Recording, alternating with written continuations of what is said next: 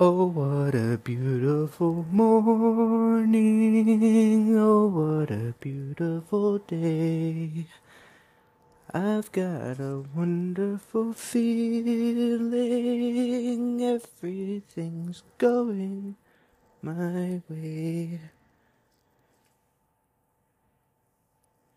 Activision has just been acquired by Microsoft. Let's get into it. Okay. Real quick, I sang "Oh, What a Beautiful Morning" once again because it was the song that was used in the trailer that announced the acquisition this morning from Xbox, and it was hilarious. I love Oklahoma. If you've never seen the musical, there's a filmed version of the musical with Hugh Jackman starring, and it's wonderful. Highly recommend it. Okay, real quick, I want to make this little segment a disclaimer. This is going to feel weird in the pacing, so while you're hearing this, know that I've already recorded about an hour of this podcast. I went off on such a long and intricate tangent involving the military-industrial complex, the capitalist democratic systems at play in America, the difference in the consumer's power, the consolidation, the acquisition, and the importance of IP, the marketing of such, and the artistry of other entertainment mediums, and I pretty perfectly tied it all together and made it very apparent the scale, the complexity, and the importance of how big this Activision acquisition deal really is. So it was a complete off-the-dome tangent, as most of these things are. And I absolutely did not mean to go off on such a long tangent about things without actually talking about Activision Blizzard. Because the whole time I'm trying to really, really hammer home how big this deal is. Because I don't think people understand how big of a deal it is. I really don't. And I don't think the media is going to cover it.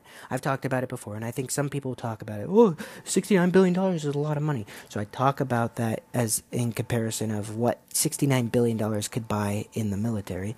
I talked about the power and why it kind of went through. I talked about the erosion and counter knowledge and some stuff like that, right? It's all very important stuff because it's a little bit of history. It's a little bit of economics. It's a little bit of some other factors, art and culture and things. And it's all interconnected and intertwined. And a little bit about social behavior and psychological behavior within people. And it's all kind of beautifully intertwined in this package to just kind of an offshoot.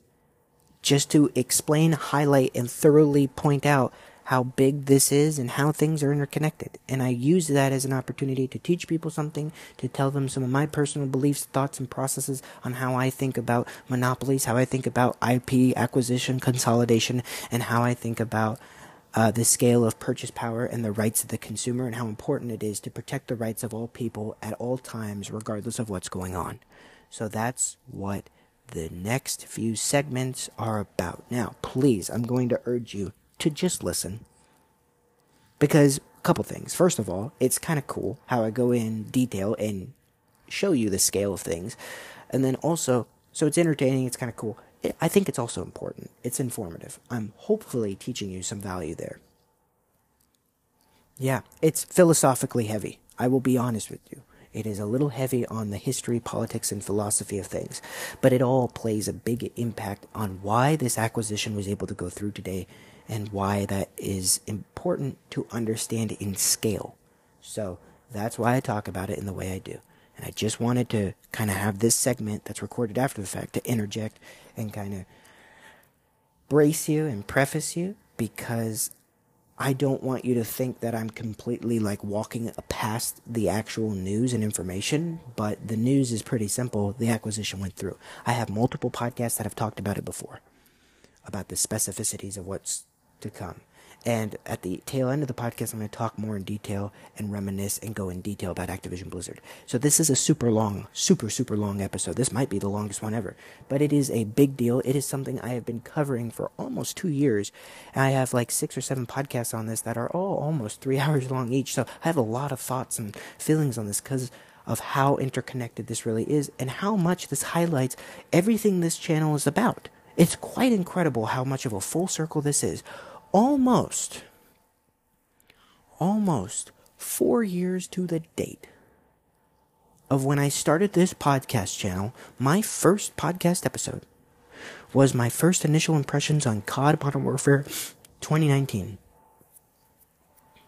And I think I did that in November, December-ish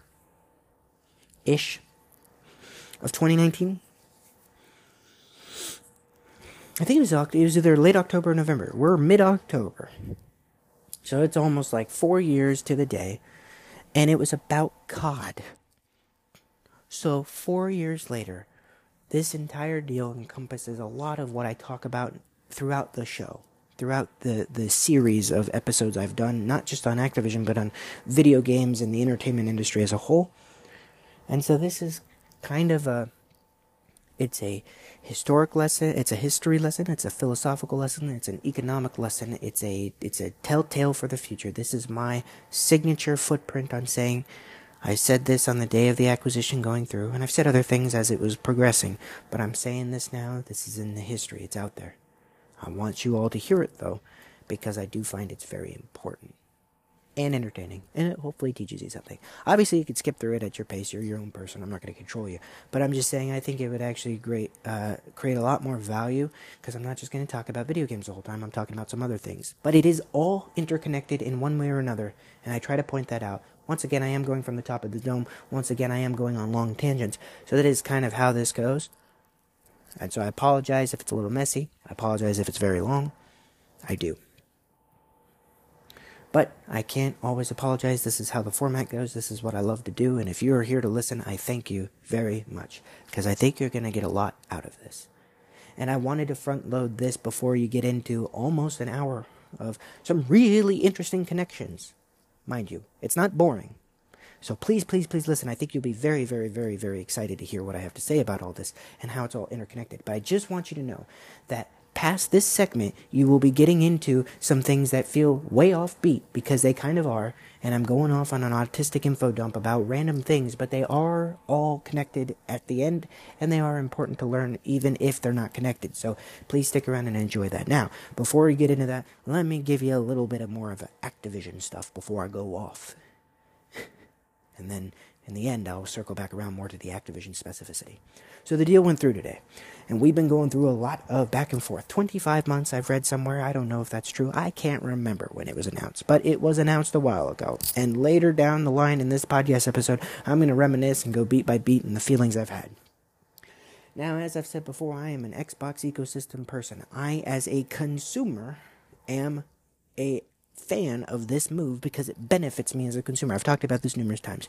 Objectively, I can see the problems this faces, and that's part of why I talk about so much about the industry, economics, consolidation, all that stuff, because it does pose problems going down the line, and that's what I talk about in the future segments, and it scares me a little bit. But regardless of that, as a consumer, as a fan of Xbox, I am excited.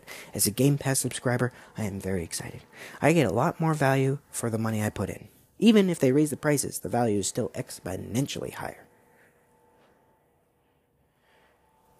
Couple that with Activision was in the shitter. I mean, yeah, they were making good money, but say what you will, not everything's perfect. Microsoft isn't, the angel of all beings, but they treat their employees way better than other companies do. And especially, almost anyone, other than maybe Ubisoft, treats their employees better than Activision. So, that's a big plus. The employees, the creatives, are getting, first off, they're getting way more resources. You have to understand that even though Activision's fucking huge, absolutely massive, they can stand on their own in terms of profitability and influence. They can stand on their own up to toe-to-toe. Not really toe-to-toe, they just got acquired. But they could stand very close to Microsoft, Sony, Nintendo. All of these ones that are massive, that are much, much bigger than Activision, that make consoles. So Activision not making consoles, just making games, can stand within earshot of them is quite impressive. That is a scale that people don't understand is super powerful, and they're a third-party developer, so their games go on all platforms. They're not first-party exclusive until now. Now, some of their games will stay third-party, and that's good, but now they're owned by a company, and we're going to see more of this happen. Sony's buying Bungie, and, Microsoft a few years ago bought Bethesda, right? So we're seeing this back and forth, back and forth, back and forth. We are in the time of acquisitions, and IP is king. IP is intellectual property. For those of you who don't know, I talk about that a lot later. Intellectual property is the idea, the franchise, the seed, the kernel of the franchise. Star Wars is an IP, right? It's not a particularly tangible thing. It is a malleable idea that is of an artistic or creative starting point that can be replicated, duplicated, and published in various forms and medias. Right? Star Wars, comic books, lunchboxes, films, television shows, video games, pillowcases. Doesn't matter. Right? That's an IP. God is an IP. Right? And a franchise is a IP that has proved itself financially, commercially, and critically successful enough to continue a multitude of sequels over time. In respect to franchises in terms of like entertainment industry franchises. I don't mean like fast food franchises. I don't mean sports franchises. I'm just talking about entertainment. Right? And when I talk about entertainment and art, I'm kind of making those interchangeable because to me, art is one of the greatest values that make the world go round, and they entertain, inform, delight, and change the way we look at the world, understand the world, and think about everything. It's important. It's valuable. Without art, the world is bland, boring, and to me, pointless. And art, I know it's a very subjective thing. I know everyone has that example of like that blank canvas that has nothing on it, and someone calls it art and someone doesn't. I understand that we can get into that philosophical debate. I'm not gonna for the sake of time. I'm just gonna say, for the sake of time, and that funny coming from me, the next hour is philosophical talk anyway, so I'm not gonna bore you with it now. But later, it's very interesting. I try to keep it very interesting, and actually, even though there's a lot of it, I try to keep it bouncy. So don't be dissuaded or scared. It's actually quite good. But my point is that with art, I mean anything from film to television to music to painting to theater to performance art to dance to to video games to whatever. That's all art to me. Logo designs, graphics, something that takes a creative endeavor with a fine-tuned skill to help bring it to life within the respected medium, and then, of course, to publish it is another art form in of itself. It's very difficult, and a lot of people think that it's easy, and it's not. It never is. Right? So always respect the artist. They're always risking everything. They're telling their story. They're telling their truth. They're incubating an idea. They're creating something from scratch, usually. They're procuring it. They're producing it in their medium. They're finding relief. They're finding their voice, their vision through this piece of art. And then they have the balls to publish it to everybody at random. That's incredible. I'm part of that sphere. My girlfriend's part of that sphere. My roommate and one of my close friends is. One of my other best friends is. There's so many people who are artists. And it doesn't matter the scale. It doesn't matter the success. It doesn't matter how you're doing it. A lot of things are art. There's culinary arts. Fuck's sake, if you're painting a house to painting a car, that's art. Anyone who sees that is seeing a value of an artistic and creative perspective on something that might not have originally been there if it weren't the case for you putting your art there. It's important. More important than people tend to give it credit for. And it's all interconnected. And right now we're at a time where the IP and the art of everything is so profitable, and that's awesome. So it has to come with the respect and the equal opportunity in terms of work and pay and compensation and credit to the artists themselves. The developers are the artists in a video game. The publishers aren't. I'm sorry, they're not. Maybe they were before, maybe they are in their own personal ventures, but as their job entails, they're not. Now, publishers are important. Don't get me wrong, they are. They distribute the art. Without a publisher, for a lot of these things, from books to films to things like that, to video games, a publisher and or distributor, you don't have the marketing pull and push and power that you might have if you were with a big publishing house or distributor. You don't have the availability, part of the art is not just the beauty in the art itself. Part of it is also making sure it gets to the right people at the right time. A lot of artists, especially underground artists like myself, a lot of my peers fall short of that. Their art is fan-fucking-tastic. Some of the coolest things you'll ever see, from short films to music to whatever, to paintings. It's absolutely inspiring. You've never heard of it until now, because I mentioned it.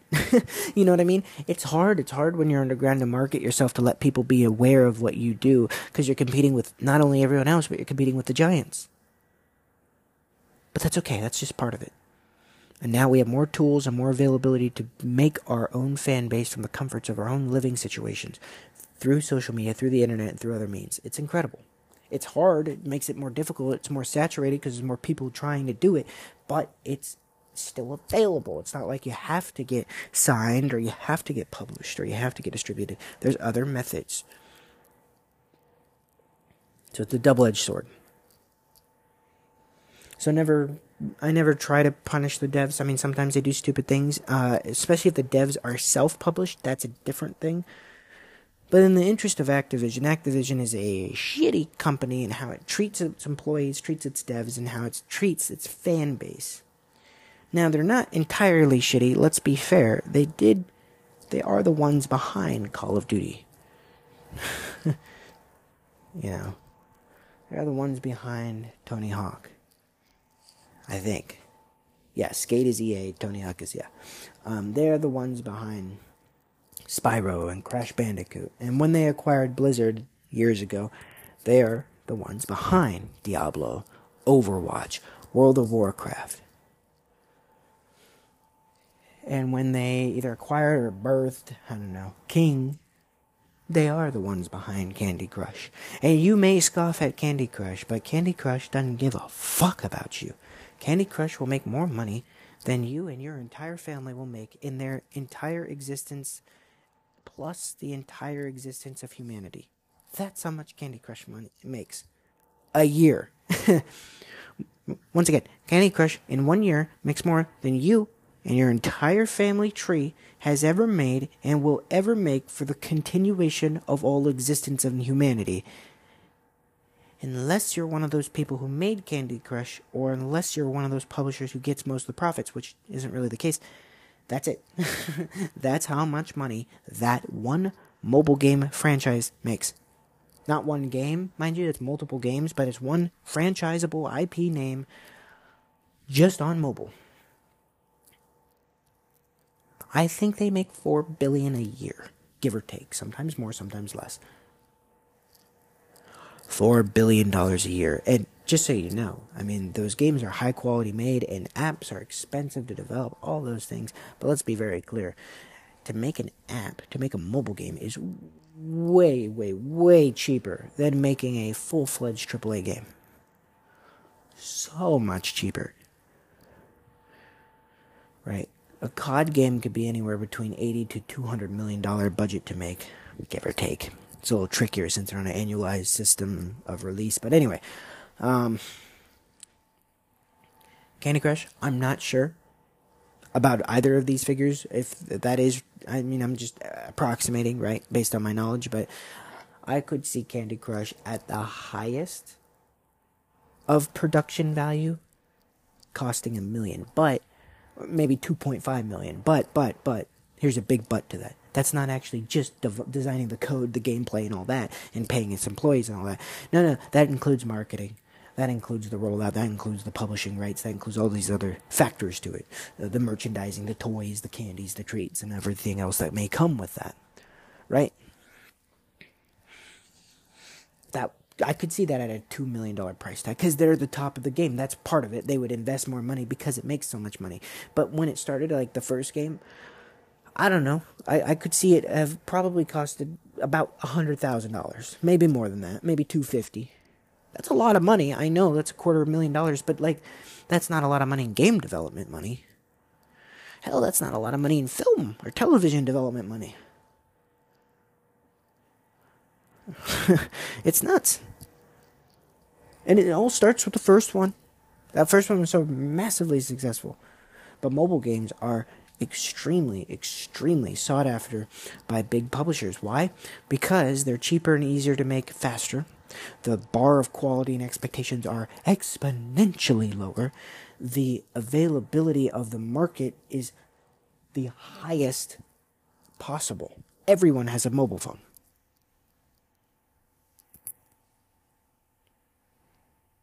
Absolutely fucking everybody. It's nuts.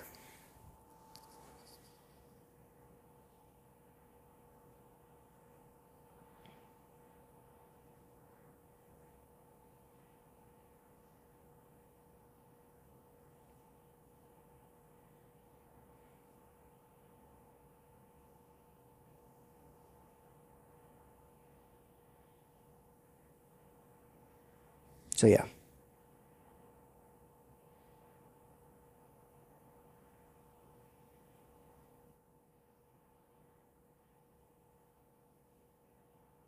That's all. Sorry, I got distracted, but it's vital to understand the scale of this. And this acquisition deal is massive. So I just wanted to point that out. It went through, it's a big deal, and I'm going to go more into the history and philosophy, and at the end I'm going to wrap it up and talk about where I think the future of this deal will go and what it will benefit.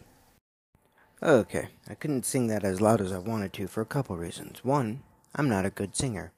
And two, the rest of my apartment is asleep. Because it's a little early to be doing this. But here we are, once again. Thank you all for coming by and listening. This is Psychic's Thoughts.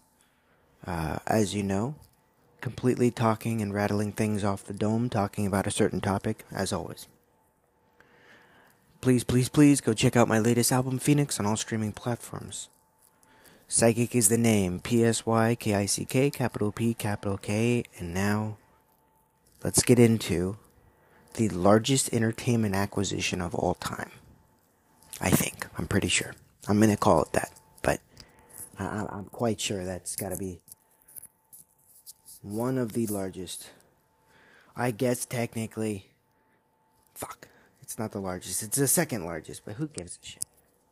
Sorry, hold on, my earbuds are causing me problems here. 20th Century Fox's acquisition, when Disney acquired them, that was like $73 billion. Okay, so like $4 billion difference. Alright, but that was for one of the largest and longest spanning film studios in the history of American cinema. They've been around since like 1918. So like they were a centennial company. They were at 100 years, I think. You know, we're in the 21st century, folks. It was founded during the 20th century. So, yeah. Anyway, that was huge. That was in 2019. I went by pretty fast, actually. That didn't take as many public hearings and litigation and things because film is huge and so incredible and very solid. And I'm going to be biased because I'm a filmmaker, so go check out my films too while you're at it. But to be honest with you, investors and markets and people just don't see. They see films staying consistent. They see it as still being a big budget, big money pulling thing in a lot of instances, and a great form of art and entertainment for the world. But they don't see it as this burgeoning young new thing that can explode and like just like pump so much attention to them and just print fucking money. I mean, look at Fortnite.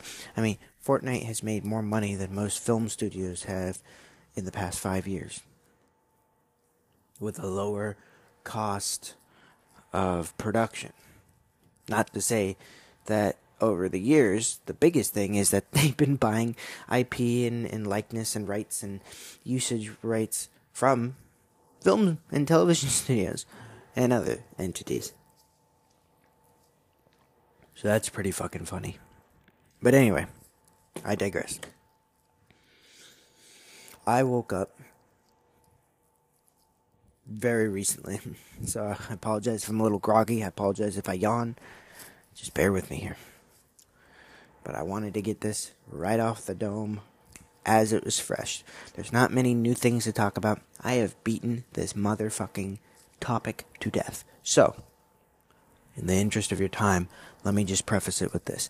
If you're interested in hearing the ongoing development since the news that Microsoft will be acquiring Activision Blizzard, please go check out my other podcasts. My first podcast was within that weekend of the news. Right? And ever since then, for the past 25 months, 2 years and 1 month, I have been following this case and doing a lot of research. And I've learned a lot in the process. In fact, I think I've learned more following this than I have things at my internship. So, about business, about acquisitions, about entertainment acquisitions, about how all that plays out, right? It's huge.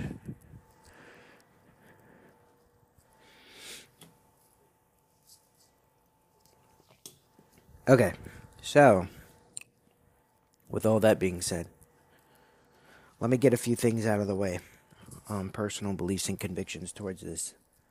Okay.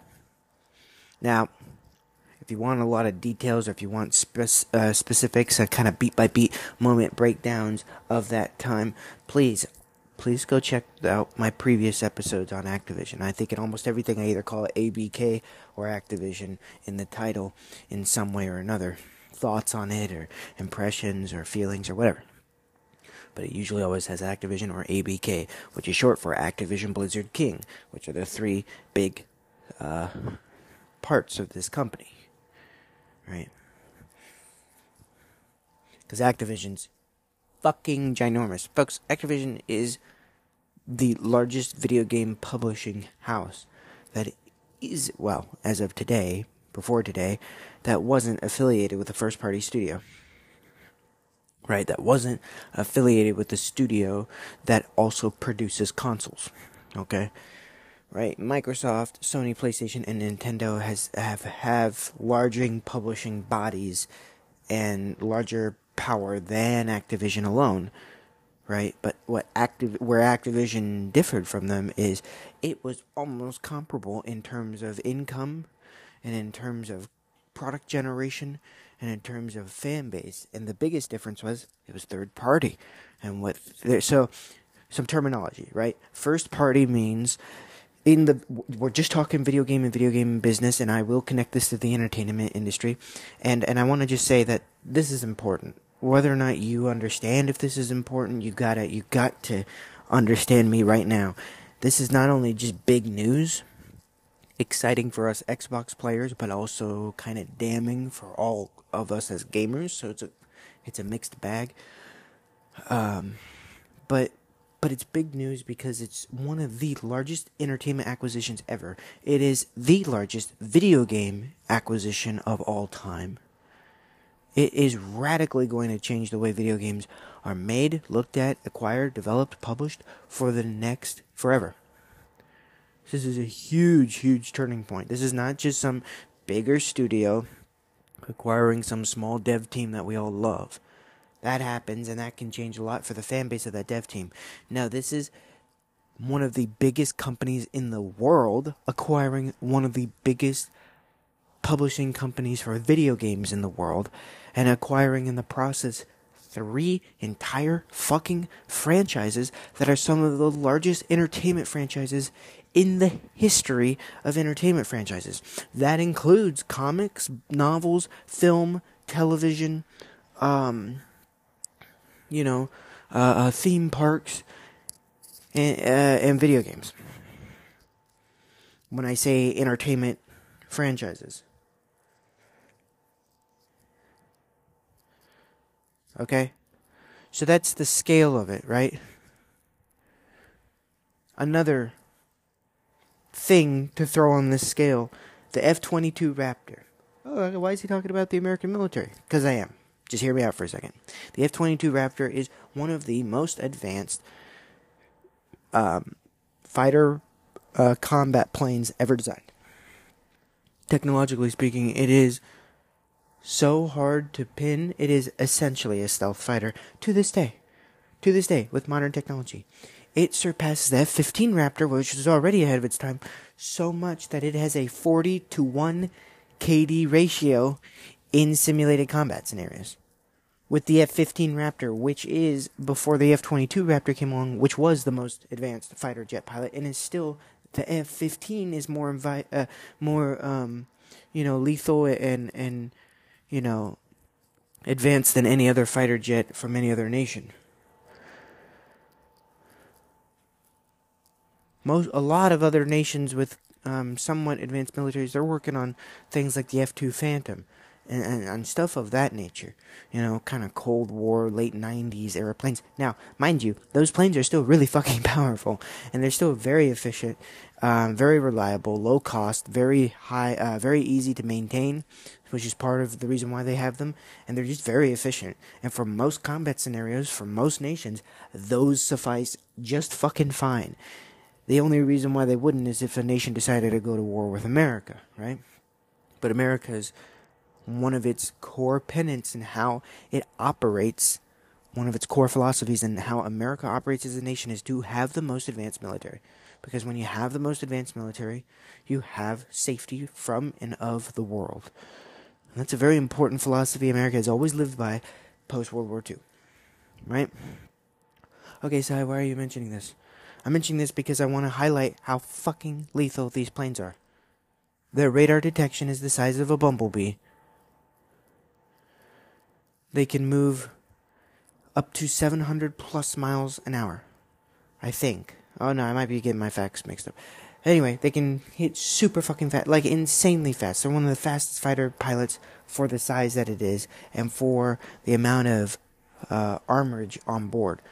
It's fucking nuts. The maneuverability, the stealth mechanics, how fast this fucking thing can fly, and how much firepower it brings on board. Once again, one F-22 Raptor could take on 40 F-15 Raptors, which in theory means it could probably take on about 140 of any other nation's regular planes. One. Okay? We have 128 of these motherfuckers, which doesn't sound like a lot, right? But when you look at how advanced they are, how much ahead of them, 128 of these F-22 Raptors can take over and win a war with air superiority in any scenario, anywhere on Earth. Having 120 of them allows us to have air superiority regardless of the situation. Those are just the fighter pilots. That doesn't even include the other components to our incredible Air Force. Okay, so Sai, why are you talking about this? I'm getting to, more importantly, I just wanted to highlight how fucking advanced these planes are, because they're really cool, and I think you should know about them. But also, so they're so powerful, right? We have all of them. They're so goddamn good. America, a capitalist country, will not sell these planes to any other nation. No, not even our allies. We don't do that very often. We usually sell and share with our allies. Now, for a very pretty penny, it's part of our economy. So, when our government and when our military complex and our capitalist society looks at a thing that we've made and realizes how...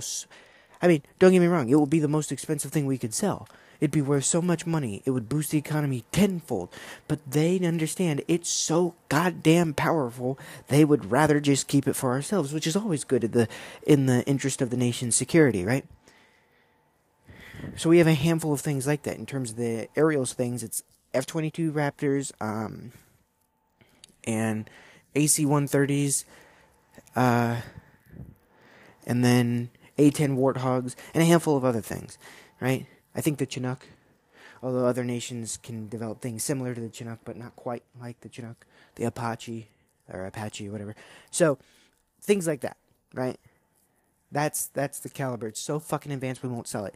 It costs $350 million with R&D costs attached to it. $350 million per plane. I was watching YouTube that broke all this down and what taught me all this. So, the Fat Technician. Highly recommend for those who are interested in the weapons and world history and war and all that. That stuff just fascinates me. The technology, the money, all of it, and how it plays a huge impact on how the world works. Anyway, so the F-22 Raptor is $350 million with the R&D costs attached to it. So, for one, we have 128. Now, I don't know how to do that math from the top of the head, and I could be wrong, but in the video, and I think it was 128. It was something like that, 124, 128, something like that. Anyway, so the guy, the Fat Technician in his YouTube, by the way, definitely just check him out. All props to him on this factoids of the F-22 Raptor. This is where I'm getting my source from. He crunched the numbers, and this clicked to me last night. I was watching this last night, and this is when I clicked. He crunched the numbers. For all of these planes, every single one of them that the American military owns, that we've developed, it comes out to around a total cost of $69 billion. Once again, $69 billion. That's a fuck ton of money, folks. There's no two ways you can cut that. For 120 planes, it cost nearly $70 billion. That's insane. Most nations would rather have 400 planes that probably cost a total of $10 billion. Or $25 billion even. But to have just barely over 100 cost $70 billion fucking dollars is redonkulous. And that is a testament to how advanced these motherfucking things are. Right? And that is true. These things are so advanced, we're not even willing to sell them. They are so leaps and bounds ahead of their country, I shit you not. I think 10 of them could probably create air superiority in almost any conflict given. Obviously, with the enough support to be able to have a little bit of radar, a little bit of extra firepower, and fuel, because they are fighter jets, not designed to be up there forever. Right? That's why we have other things at play. But air superiority is one of the most important things when entering into a military conflict of the asymmetrical modern doctrine of war. When you have air superiority, you can win a war. It just makes it easier. Because when you can hit anyone on the ground from anywhere up high, it means the world. Right? And the armaments that are equipped on planes are much, much bigger than anything on the ground could carry, including a tank. Right? So, since World War II, air superiority has been understood as the main modern doctrine to try to capitalize on in the initial start of an invasion. That's why in every military invasion post-World War II, we have air raids. And that's why a lot of other nations do that too. They understand if you bomb all the critical sites, the headquarters, the logistics areas, the training facilities, the boot camps, the barracks, the whatever, right? If you do that, even in Clash of Clans, for my Clash of Clans players, relating it back to gaming, if you have a balloon bomber behind a dragon, I haven't played in years. The strategy could be completely shit broke now. But it used to be, if you had a dragon, which was like an aerial tank, like a B-52 bomber, fly the fuck over. And then you had your balloon guys, fragile as shit, but when they dropped something, they took it out. And they purely targeted defense systems. That's literally a page from the modern doctrine of military operations 101, air superiority. And you start with an air raid, and you take out critical infrastructure components to that nation's defensive hierarchy. Right? It makes sense, you know? You take out their guns, you take out their supplies, you cut them off from the world, communication, supplies, and defenses, as much as possible, in an initial ambush sweep that they can't see coming, with dominant force of fire from above. It's like God is mad at you and deciding to shit bullets out on you. That would be horrifying. It's what Russia did to Ukraine. It's why Russia initially had the jump. And that's awful. We haven't seen a full-scale invasion of another nation in years, and it was completely unprovoked. That was the other thing. It wasn't a response to anything. Was it wrong that the American military invaded all of the Middle East at different points throughout the early 2000s? Yeah, it was pretty fucked up. And we didn't do the best that we could have. And I'm not knocking the men and women who risked their lives or who lost their lives overseas, because they did something more incredible than almost any of us could fathom. They decided to take up arms, to train themselves, and to dedicate their livelihood or their life to the service and to the interest of protecting people they don't know. That is one of the most honorable and courageous acts a singular human can do in my mind, and I will always respect them for that. So I'm not blaming them, but I am blaming the logistics and the higher-up brass. Now, they still actually did a really good job considering the circumstances. It's not easy to invade a fucking desert that was in the middle of civil war after civil war, right? So, Russia failed at doing it, and Russia had, at the time when Russia tried to invade Afghanistan, they had way a superior army over Afghanistan. They shouldn't have had any problems getting through there, and they did. That should have been a sign to us, but it wasn't. So, sorry for the World War history lesson here, but I think this is important, just in general, to know, for anyone who's... I think it's just important to understand some of these things at times. I find it interesting. I know it's not interesting to everyone, and I'm not pro-war. I'm not like we need more war. I think war is awful, but I think you have to understand war. You have to understand both sides of the coin. I think it's only fair, because I don't think anyone thinks war is great, but I think we have to understand why it happens, how it happens, to be able to know how to understand or process it if it happens again, or how to counteract or how to maneuver appropriately if it were to happen again. It's only fair. That's why we have history.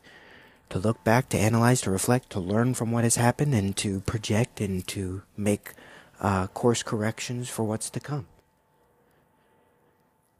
So anyway, but when we started with like Desert Storm, or when we started our invasion in Iraq in 2003, everything started with air superiority. We bombed the fuck out of things. That's what you do. First 2 weeks is an aerial raid campaign. Hell, to 2 months. Doesn't really matter. Just depends on whatever's needed. Just a bombardment. It's safer. For the offensive side, obviously. It's awful. It's awful that it has to happen at all. I'm not condoning it. I'm just saying, if and when it happens, that's what you're going to probably be seeing. And ever since World War II, that's what happened. That's what Hitler did. Hitler had the most advanced aerial force in the nation. In the world at the time. Tank and air superiority, and not too far after, submarine superiority. He never had naval superiority. Let me be very clear. He just had, like, the assassin equivalents, which were very effective because they were countering the navals, the two largest navies in the world. England and France. The U.S. was not the largest navy in the time of World War II. But FDR pushed through the largest military infrastructure bill that actually changed the way we look at industrialization, and created, in the span of 4 years, the largest naval production of ships and advanced ships, warships and carriers and all these things in the span of 4 years. He greenlit that before America officially entered the war, because he wanted to be ready, and he also needed a reason to do so, and he wanted to kill Hitler. I learned this recently. Anyway, so you're like, all right, Sai, what the fuck does this have to do with Activision? Nothing really, except I just wanted to highlight that with Microsoft's buying power of what they just did to purchase one video game publisher, a massive one at that, and an important one in video game history, they could have bought all of America's F-22 Raptors. Technically, that would have made them one of the most powerful military forces on Earth if they had just those planes. Now, they still wouldn't be able to, like, take over America, but they would have a higher probability than anything else. That's one corporation spending one purchase order, which takes a long time, and it's not like they're just throwing $70 billion at once. But you know what I mean? Their acquisition cost $69.7 billion, and that is roughly the amount of all of the most advanced fighter pilots on the face of the fucking earth to buy.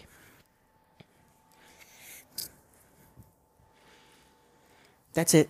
That's all I wanted to say. I'm sorry for going into the deep dive on history. I think it's important, and I've been studying and thinking about it a lot lately, so it just kind of came up. But I do think it's kind of fucking nuts when you think about it and you put it in scale, because I think we're throwing around the $69 billion like it's nothing, and I think people are forgetting what $69 billion can buy elsewhere, and I think there's no better example from than the video I saw last night where it showed that it literally, to have the most advanced fucking airplane fleet, military fighter combat fleet in the history of the known universe, is the same price tag that Microsoft just paid to acquire Activision Blizzard that closed today. So that's all. There you go. God, I love when I get to sneak in a little fucking history lesson for you guys. You think you're just going to hear about video games, and then boom, all of a sudden you've just learned about one of the most advanced fighter combat planes. You've learned about its price tag. You've learned about common military doctrine and operation tactic. There you go. Hopefully you learned something. Alright, let's get into more about the Activision Blizzard deal. Here we go. Before I went off on that whole tangent, I wanted to make a few disclaimers. I wanted to say a couple things before I really got into this. And I don't know how much I'm going to talk about this. And I also don't know how much I'm going to repeat myself from previous things I've said. Because the biggest news is that it is done and Microsoft has officially acquired Activision Blizzard. I could just say that in a 30-second podcast and call it a day. But I want to talk more about it. I want to have updated thoughts and feelings. And I really want to talk about where I think it goes from here. Because everything beforehand was, oh, it's kind of approved. Oh, it's moving on to the next stage. Oh, so here's what can happen. And now it's done. And I want to kind of look back, and I want to just kind of, I just want to enjoy and bask in how much I've spent time on figuring this out.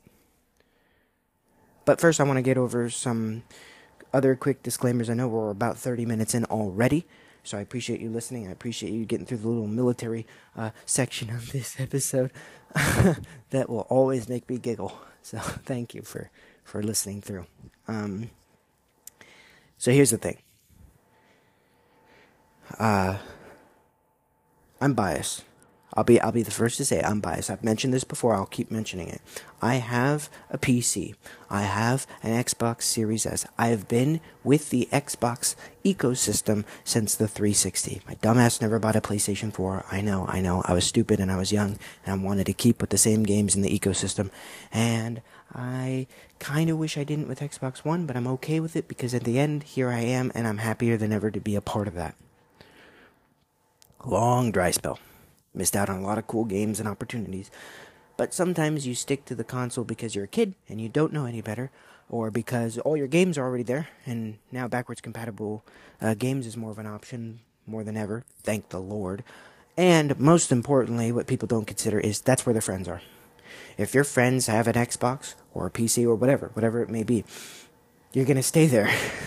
Yeah, there's more crossplay games than ever, and that's beautiful, and we need to keep increasing that number, but that is not the remedy. There's not enough to compensate. You know? There's really only a few, and they're getting more, and there's some great ones. There's a lot of great ones, but there's not as many great crossplay games as there is just normal great games to play. You know what I mean?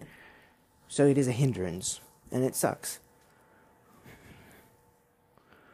So, but I'm fortunate because I got into Game Pass 3 or 4 years ago. It has saved me a shit ton of money. It has allowed me to expand and play and experiment with games. It has allowed me to better sharpen my tastes, my understanding of games and game culture, as well as reading books, doing research, being a full autistic nerd about gaming. Right now, like I said, I'm a filmmaker and I'm a rapper. That's what I do.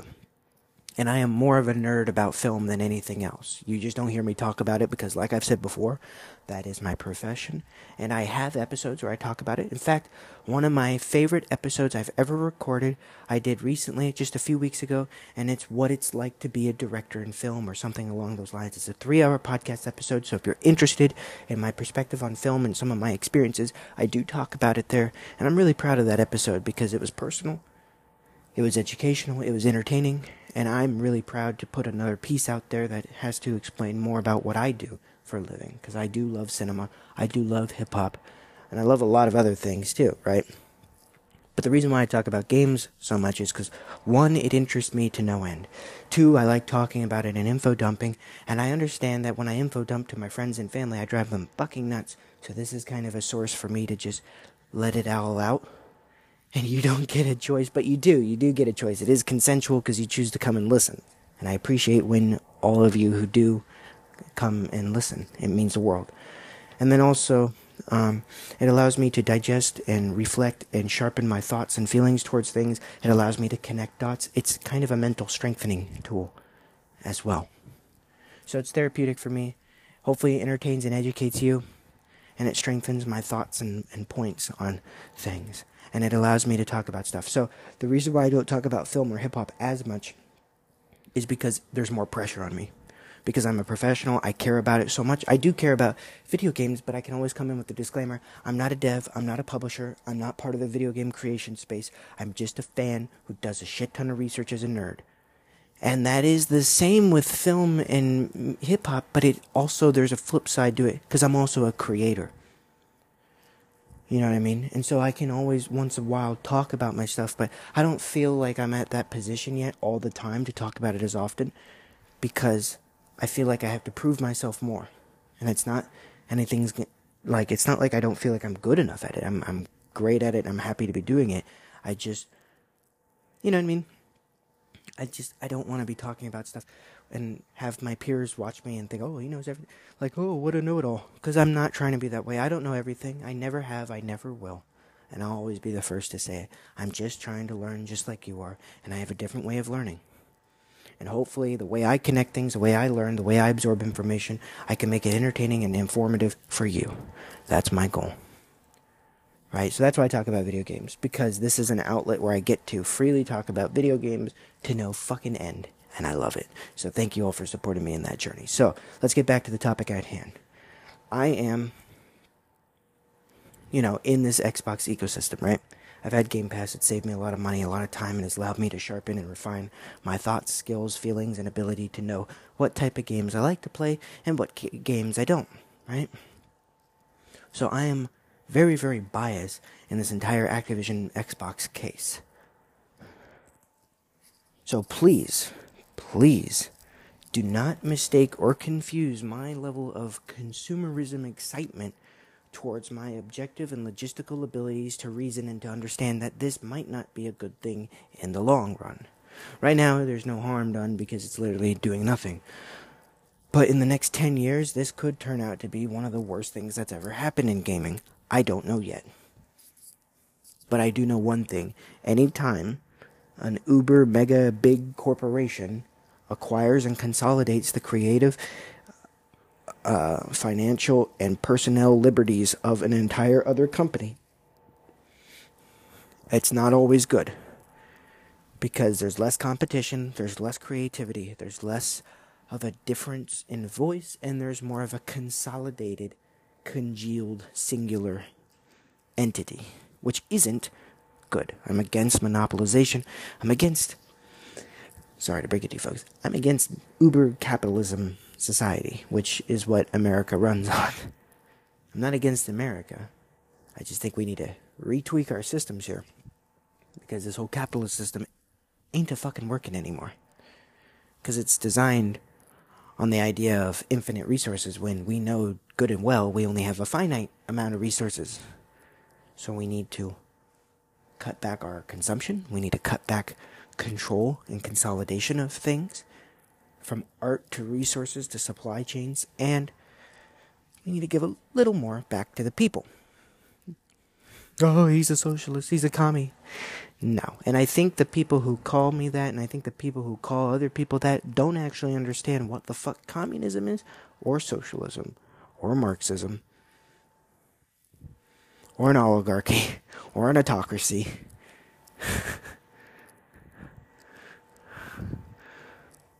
Or a socialist oligarchy sovereign nation, which is kind of a contradiction unto itself, but there are a few nations that try to act like they're that, whether or not they are. Or a capitalistic democratic society. But be very, very clear. We are a capitalist country first, and then we are a democracy. Right? A democracy is a sovereign nation that empowers the people to be able to be the voice of their government, as much as the enacted government officials are the final point, right? So the people are the sentence, and the government officials, the leaders, the president, the Congress, Senate, executives, all of them, they're the period. They're the punctuation at the end. They're merely there to finalize the point and then to make it so.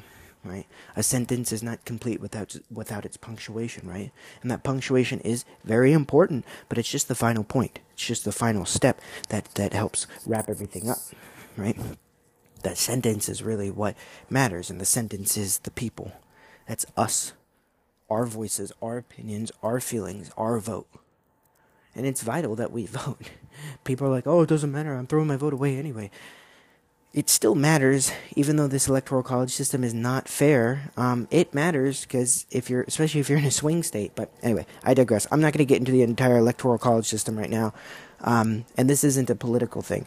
I'm just merely stating that this capitalist society thing is not working because we have the largest wealth inequality that we've ever had before. And that is because too many up top have been taking too much. They've consolidated too much power, and now they can protect that power and continue to take too much.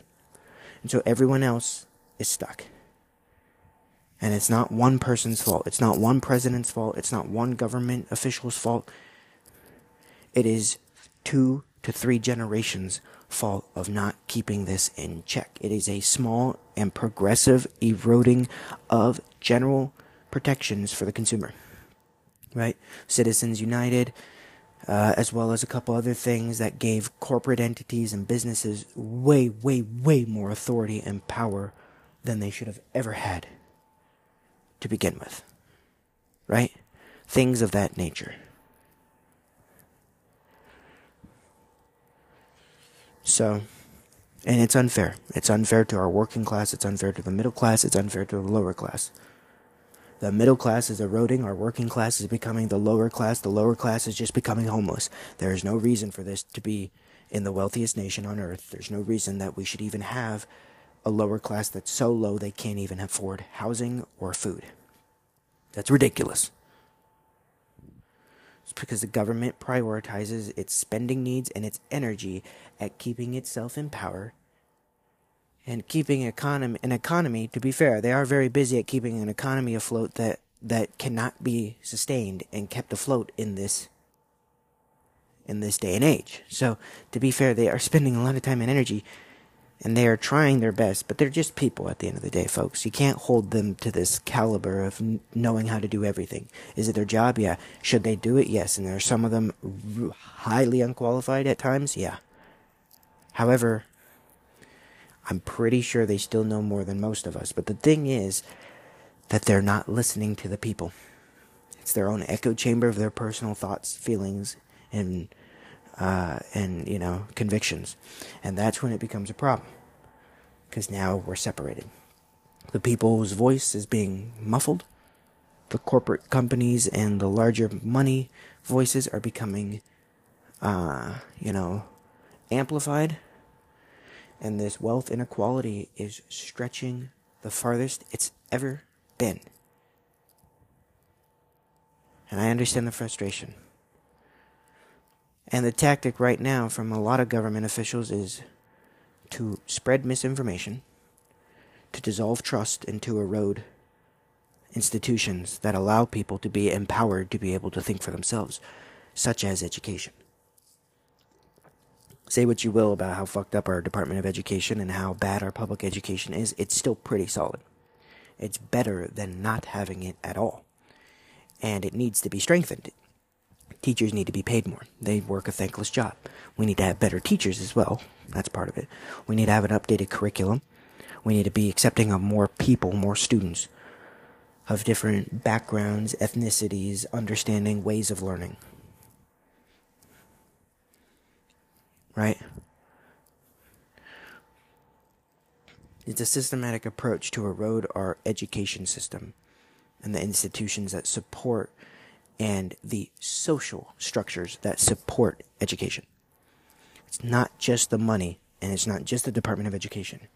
We have this erosion of importance towards education, importance towards finishing high school, importance towards at least trying to get either a 4-year degree or a 2-year degree, a technical degree, right? To expanding to higher education. And it's not the consumer's fault, it's not the people's fault, it's the way everything has been going.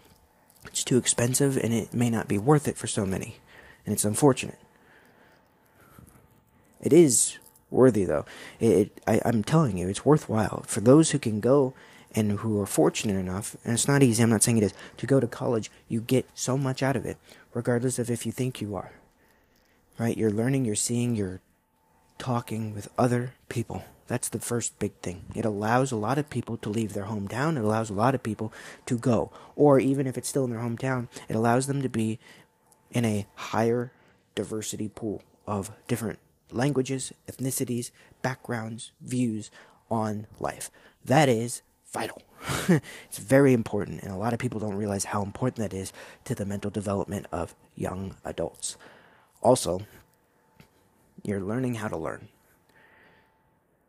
That sounds ridiculous, but you're learning how to properly decipher, disseminate information. And you are learning history, you're learning these things. And it may not be that important in the minute details, right? That's okay. Just get through class. But the point is, you're learning how to properly learn. How to trust information. And most importantly, you're learning to know that you don't know everything. Once again, let me reiterate. You're learning to know that you don't know everything. That's important. That's the biggest difference. When I talk to my peers who have been through any type of advanced schooling beyond high school, more often than not, now some of them are still fucking stupid, don't get me wrong. There's so many people who go through college who don't pay attention and waste that time and money when it should have gone to somebody who would have actually cared. So I'm not knocking if you've gone or if you haven't. I've been fortunate enough to go, and I went for a very specific reason for film. So it's different for everybody. I don't care if you've gone or not. That doesn't matter to me. All I'm saying is I've noticed that a lot of people who get concerned with not knowing something and who take it upon themselves as an entitlement that if they're not in the loop on something, then that thing must be deceiving them intentionally with malintent. That is a ludicrous concept that has been popularized by misinformation and conspiracy theories, and it's driving me fucking bonkers. I can't tell you how many people I've talked to, friends, family, colleagues, and other people in college, out of college, doesn't really matter about college, but just so many people in general who don't understand something, clearly have never learned it, don't understand it, don't even care to look into it, and have just immediately assumed because they do not understand it, it is against them. It's a shadow entity that's hiding its information. And I'm like, nah, you just gotta find the information, which isn't easy. It's not easy to find the right information. It's like, I mean, I don't know. I've had so many friends who are like, oh, right. I had a friend of mine who freaked out about this whole emergency broadcast thing, and I understand to a lot of people who don't understand how that works, it would be fucking weird. How are they able to do that? All these things, right? And why? But I took a radio class for some reason. I took an entertainment electronics class in my second year of college, and I had to take a radio class, and I had to learn all of the frequencies. I had to learn all of the regulations that the FCC and all these other things implement for radio and television, and how it's transitioning and kind of there for television, streaming, electronic devices. That emergency broadcast channel is a specific frequency that is not allowed by any corporation, organization, or entity to be on. It is purely, even the government, other government bodies can't be on it. It is solely meant for a national synchronized emergency broadcast to inform all the people in America of something going on if it's a severe emergency that requires immediate reaction time. That's it. And it's always been there. It's been established. It's part of the spectral frequency wave. And so people freaking out thinking the government's doing that to probe or to hack their device or whatever dumb shit that whole process is, makes no fucking sense. Because it's just a frequency. Not too far off from where cellular lies, if I'm not mistaken. So it's not that big of a deal. They have to test these things because there's more cell phones than ever. More smart devices than ever. Just think about the past 3 years, how much that's increased post-COVID, right? So yeah. Is it scary that they can take over your phone? No, because every phone company software has that emergency system programmed into it. So when that frequency is relayed through, that's what pops up. They're not hacking your phone to send you a message, dipshit. It's there. It's just lying idle, as it should be. Kind of like a fire alarm. And so I understand if you're in a building and you're not aware of how fire alarms work and you've never been around one and someone pulls it from a place where you can't see that there was a fire alarm, I understand that might freak you the fuck out. Where are these sounds coming from? How do we know it's an emergency? All these things, right? But most people have I know, I'm so sorry I'm getting off track, but this is still important to me. This kind of has to do with monopolization. I know, I get way off track, but that's how this works, because I am going from the top of my brain, so bear with me here. If someone pulls a fire alarm, most people, most sane, common sense people who have general understanding how the world works, I'm not talking about kids, of course, but even as kids we learn this. When a fire alarm is pulled, you just evacuate. You take what you have in the immediate moment, you calmly evacuate the building. Whether or not it is a false alarm, it does not matter. You are not privy to that information. And there's no fucking point in risking it. Because smoke inhalation is what kills people in a fire. And you can't tell how much smoke has entered a room until it's too late.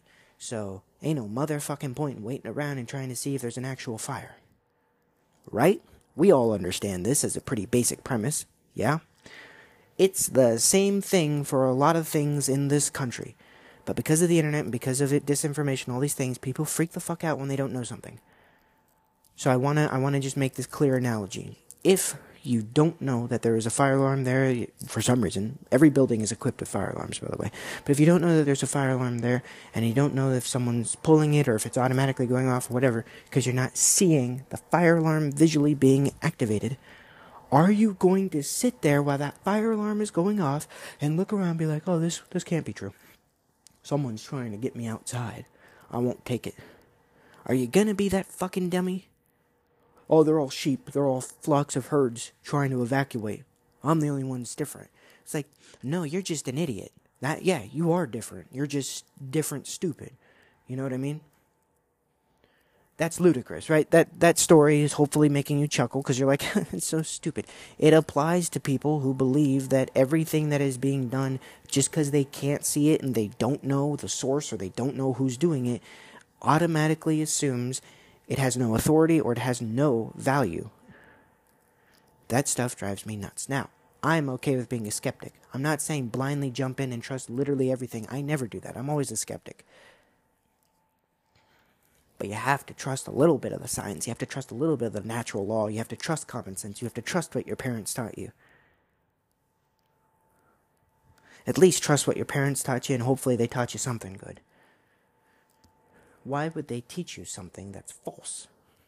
How does that make any sense? They're trying to keep you safe. That's their goal. Even if it didn't feel like they love you. If they're telling you something, they're usually telling you because they've been through it, and they're trying to avoid you from having to go through it on a shittier way. Right? That's how we learn as children.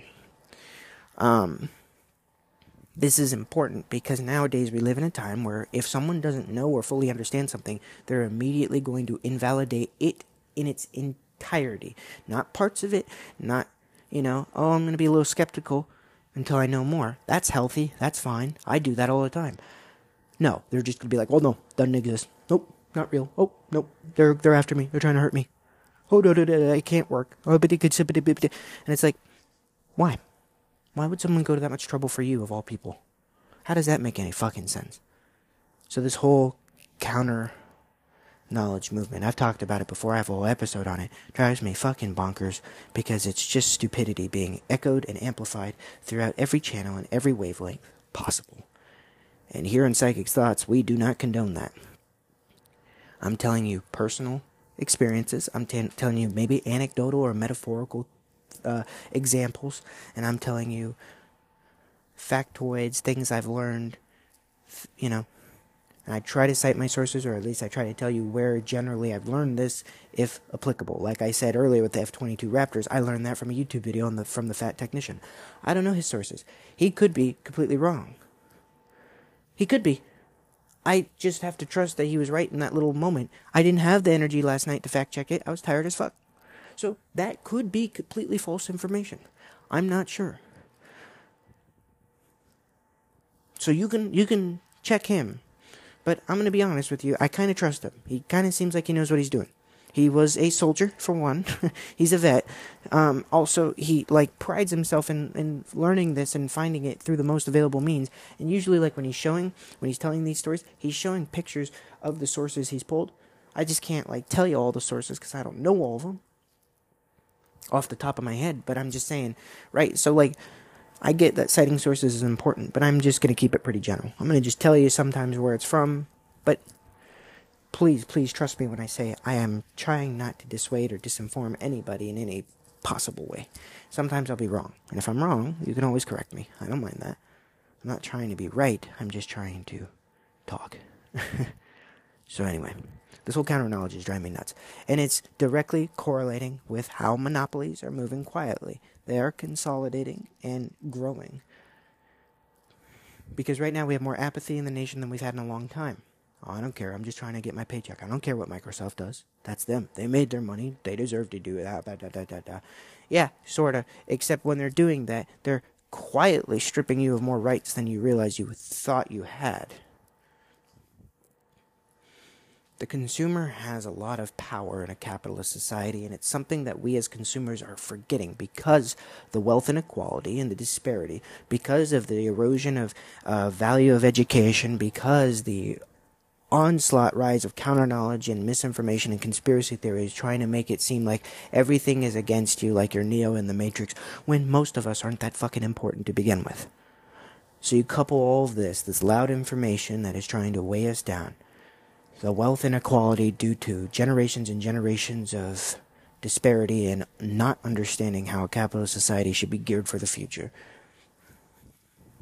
The erosion of the value of education and the education systems and institutions at place in America. You combine all these and you have a consumer who is less informed, less motivated, and less aware than ever before.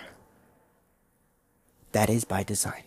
That's not a conspiracy theory. That is just general logic. That is by design. That's not like Microsoft sat down 40 years ago and said, now how do we do this, right? That's a fucking fiction. I'm so tired of this over-exaggerated, personified, evil corporation, Doofenshmirtz Evil Incorporated. That's not how this works. They're just trying to get more money out of you. And so they'll roll with the punches, and they'll help aid in any capacity that it takes to get more money out of you. That's it. It's really not that complicated, and it's fucked up, but it's not as nefarious as people make it seem. Oh, they're poisoning our water. Oh, they're trying to take over our brainwaves. That's way too much R&D and way too much work when they can just get you addicted to an app or to a service and then just milk you for money. That's all they need. They're just a corporation trying to exist and pay its people. They're not trying to, brainwash the people. That has no fucking basis for anything that they're doing.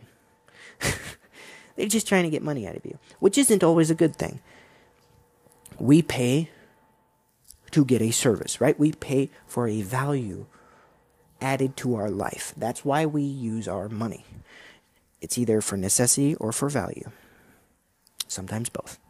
Water, food, bathroom, basic utilities, internet for so many, right? Electricity, things like that. Those are necessities. Okay? No problemo. Value. Everyone has different value spectrums. My value is gaming. I have one, you know. I love video games, right? I play them. They give me great comfort. They help me with mental and emotional things. They're just there. I love them. Not everyone does. That's perfectly okay. Some people prefer to go out. Some people prefer to go do this and that, sports, whatever. That's fine. Whatever floats your boat. So my value, a lot of my extra money that I'm willing to spend for things that are not necessities will be towards video games. I am a consumer. So the value proposition by the company, by what I'm forking my money over to, has to be of equal value that I could see. And sometimes it's a gamble because you never know what you're buying, right? But for the most part, you can kind of gauge. So once again, sorry for going on a whole rant. I guess I'm feeling philosophical today, or, you know, a little more heady than usual. But I told you at the beginning, didn't I? I said I didn't actually have that much to say about Activision Blizzard, so I'm going to go off topic on tangents, and I'm going to be saying stuff, but it is all interconnected.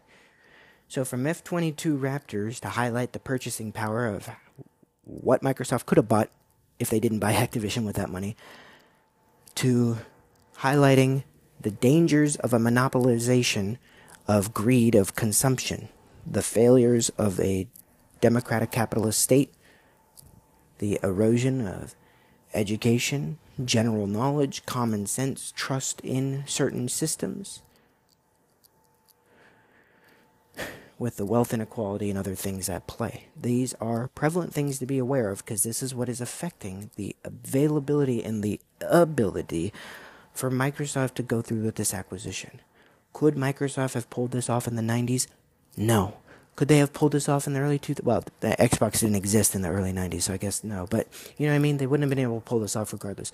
Could they have pulled this off in 2010? No. They couldn't have pulled this off before 2006 either,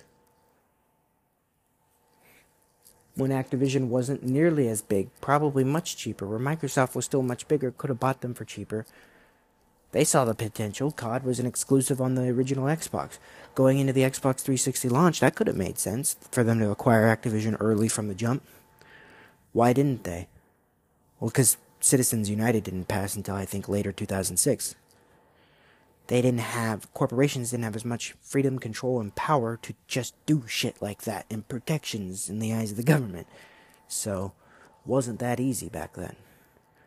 That's why we're seeing so many more acquisitions now post-2006-07 than we've ever seen before. It's also the name of the game. The new businesses control the IP. Don't control the means of production as much as you control the IP and the license to use it. Whole different mentality shift in the economy. And an important one, because actually, if you're creative enough and you could create an IP and control it, you have just as much stopping power as one of these big corporations, depending on how popular that IP is, of course. Not that that's easy. Not that you won't get bought out, squashed, or, fucked up over it, but I'm just saying it's more possible. Right? Because the economy back in the days, it had to be like, you had to own the means of production. You had to have an assembly field. You had to be able to produce that physical product.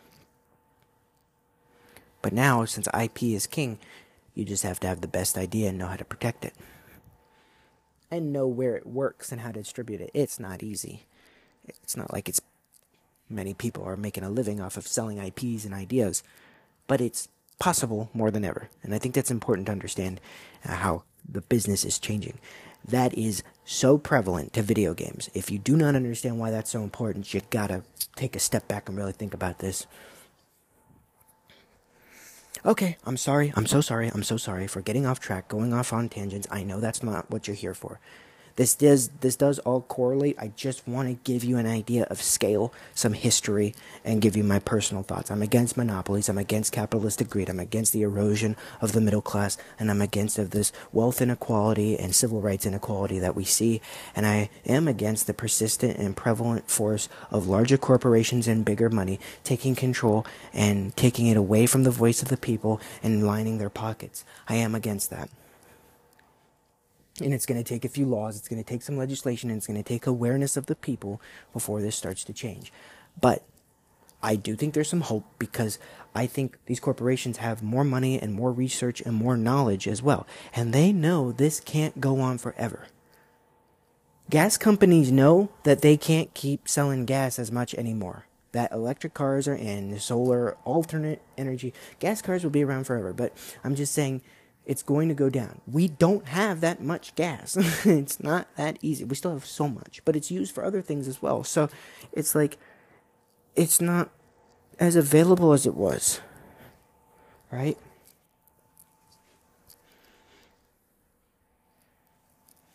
So we know it's bad for the earth the way we use it, for the most part. Not always, but in the amount of the consistency and the quantity and how we use it.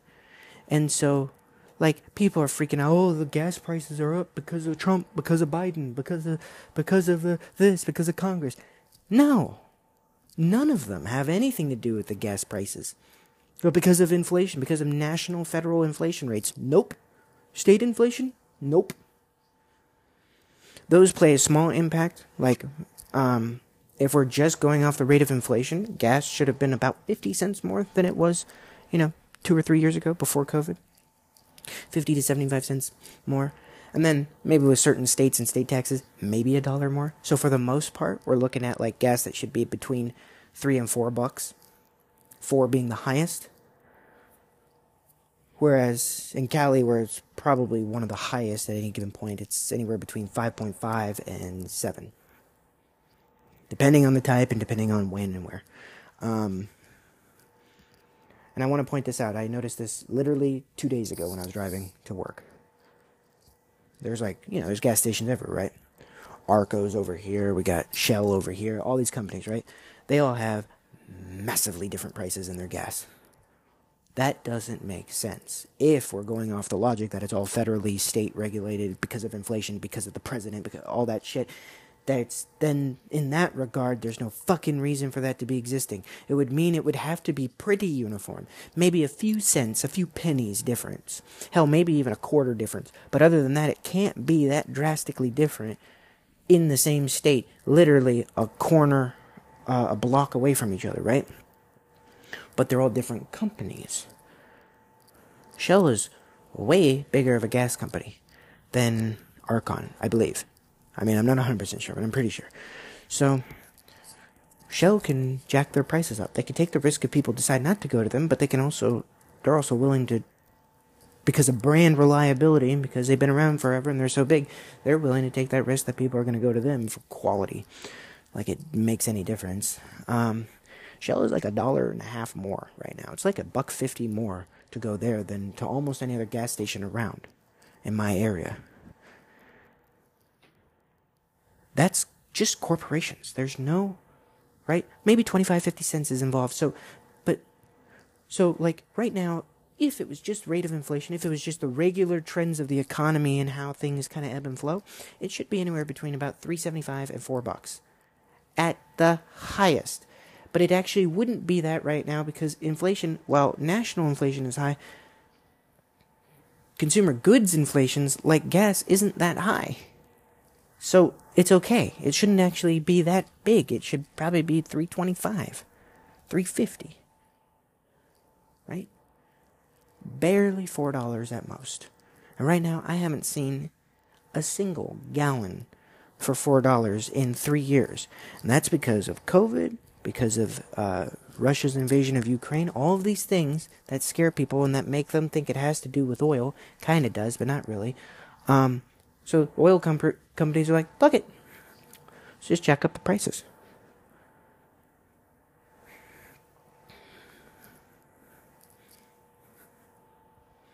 So that's why you're seeing certain states sue these big oil companies. California is suing all of the big oil companies. Or they tried. I don't know where that went. If that worked, if they're doing it, I don't remember. But they at least attempted. And before you get your panties in a bunch, oh, well, of course they're trying to protect the environment. No. They don't give a fuck about that in this instance. They're merely just trying to reduce these price gougings. right? We've seen scalpers, we've seen price gougers, we've seen everything take advantage, and people don't understand how gas things work. It's the price is regulated by the companies for the most part.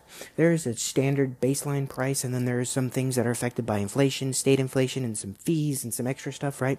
So there's some baseline, right? But this extra amount of couple bucks a gallon, that's just the company saying, well, we're on our dying breath. We only got about 10 more years in this bitch before people start switching over, so we're going to just crank it up to 11. That's what's happening. So, yeah, if you think your gas prices are affected by the president's decisions or affected by another nation's war, or you are sorely mistaken. And whoever's telling you that, guess what?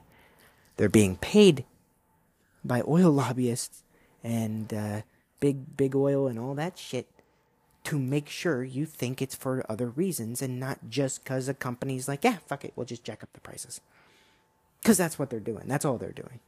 It's been proven. They've admitted it in numerous occasions. They've literally said our petroleum ratio, whatever the barrels, I don't know how it all metrically works out, but their ratio is perfectly fine. It's not that affected. Like the supply chain stuff, for a while during COVID, it was affected, so they had to jack up prices because it was a little harder to get what they needed for like 6 months. So it should have ended like by the end of 2020, should have had no problem. So it has nothing to do with the presidents, has nothing to do with the government, right? A little bit of inflation, right? 25, 50 cents, and that sucks. I get it. Like, that's a lot for a lot of people. But I'm just saying, $2 to $3 more than what we've been used to, that is because of companies. So you don't think these things matter until you realize how much they're affecting you. And the same goes for our entertainment. Entertainment is a growing sector. Video games is a part of that, and it's here to stay. Forever, video games has been on the front line, towing it out and saying, hey, no, we deserve to be here too. We are of entertainment. And I have talked about the value, the art, and the entertainment factor of video games to death. And I do believe video games are a great form of art and entertainment, just like film, just like music, just like dance, just like theater, just like painting, all of these things, right? It holds its place. It's vital. The entertainment sector works differently, but it's very similar in a lot of ways, and at the end of the day, some of them are just trying to make money. Right? So you can't punish. In video games, don't punish the devs. I mean, sometimes they make fuck-ups. You gotta let them know. You gotta punish the publisher, the people above them, the people that are cutting the checks and that are financing and marketing the damn game. Because they have overall power. It's the same with movies, and people don't realize this. In Hollywood, in the traditional Hollywood studio system, which not everyone abides to by, so it's not always the case. But I'm talking your big movies. I'm talking Marvel. I'm talking Star Wars. I'm talking Fast X. All those things, right? The director, the writers, the actors, the crew, they're all incredible artists. They really are. When you look at their other bodies of work, you could see, like, wow, Jesus, you made this? This is incredible. How did you end up making fucking Fast and Furious? You know what I mean? They're all incredible artists. They've dedicated their life to the art of cinema and storytelling and entertaining and informing you through visual medium like film and like television. So please don't knock on them when they do something like that. I mean, sometimes they fuck up. Sure, you can say, hey, I didn't like this. That's okay. The audience deserves to have an opinion and feedback. It only strengthens the artist if they're willing to listen. But my point is, I get so fucking frustrated when people are like, oh, well, Hollywood. They just fucking stereotype Hollywood as this big machine that knows how it's working. Hollywood is in a very, very weird place right now. It is much like every other industry. It is the corporation versus the creator, the artists. I'll always defend, respect, and protect the artist at my best. And I don't think just because they're a corporation, just because they're studios, I don't think they're inherently evil people there. You know, if you're a secretary there, hell, even if you're a finance officer there, you climbed the ranks, you spent your life because you dedicated your life to the art of cinema and storytelling, right? But when you're a part of that system, you are being persuaded to focus on the end, the bottom line, and the fiscal quarters and the dollar. Because you have to.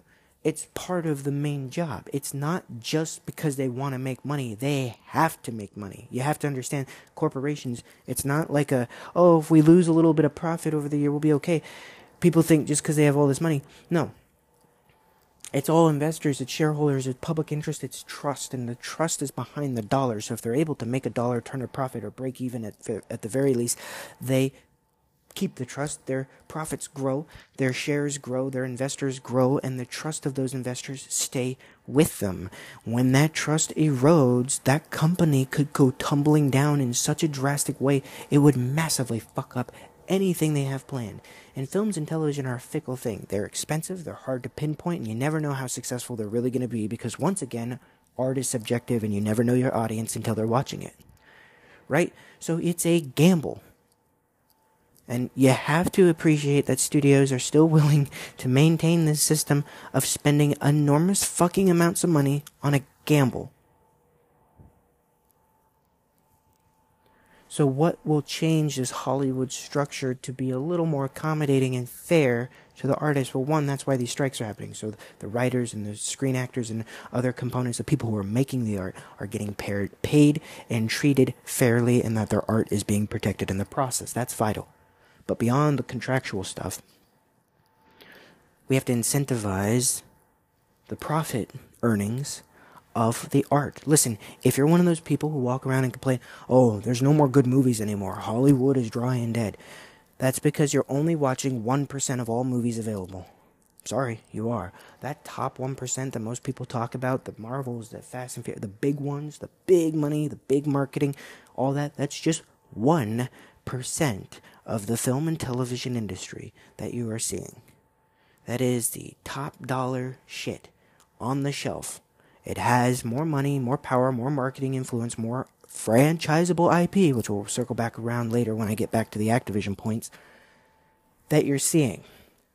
So you cannot judge an entire artistic industry off the merits of 1% of just what you've been seeing. And that's not like, oh, the corporations are hiding these movies. They're in plain sight. You just choose not to watch them. Because they're not conventional. Because they're different. They're weird. They might approach a story differently. Parasite. Everything Everywhere All at Once. Those are bigger offbeat ones. There's so many small movies I can't even tell you. Like, I mean, Hush. That's a good one. I don't know. I mean, there's so many in my head just rattling around. I can't remember the names to all of them. Two Lovers on a Bridge, a beautiful French film from the 90s, right? Like, there's so many things, so many fucking good movies out there. And it's not to say all top 1% movies are bad either. Some of them are great. You know? And it's really top 10% of what you see. Top 1% is the Star Wars, Marvels, Fast and Furious, the biggest ones. And then below that, there's still the big ones that you see, the marquees, and the box office returns, right? The Saws, the whatever. You know what I mean? Stuff like that. And so it's always unique, even if it's a franchise, even if it's an IP, even if it's an established brand name, it's always unique when the film allows the artistic and creative vision to differentiate itself and to be different. Look at Oppenheimer and look at Barbie. Regardless of how you feel about those movies, first of all, they're both really well made.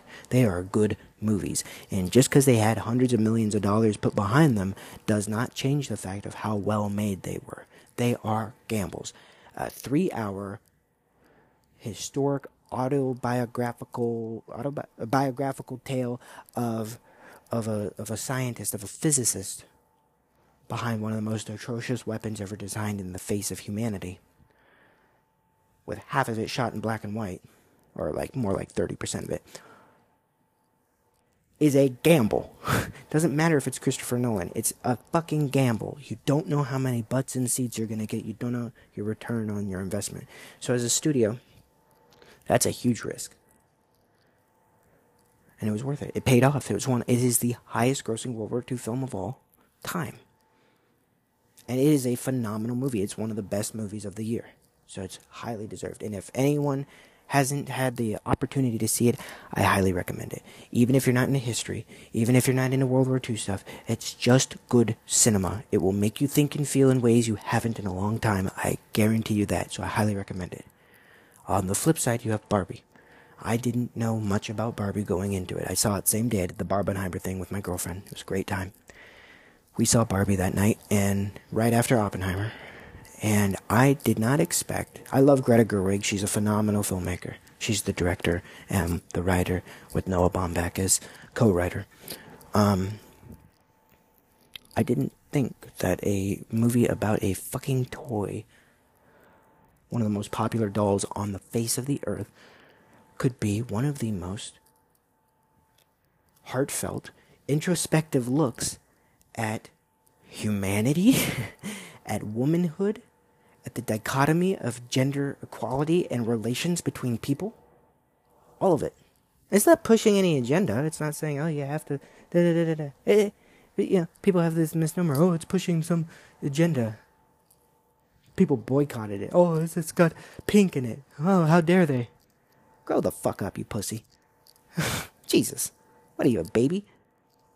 Can't watch a movie because it's got pink in it? Are you really that childish? Okay, whatever. Each their own. It's a beautiful tale. It's about self-identity.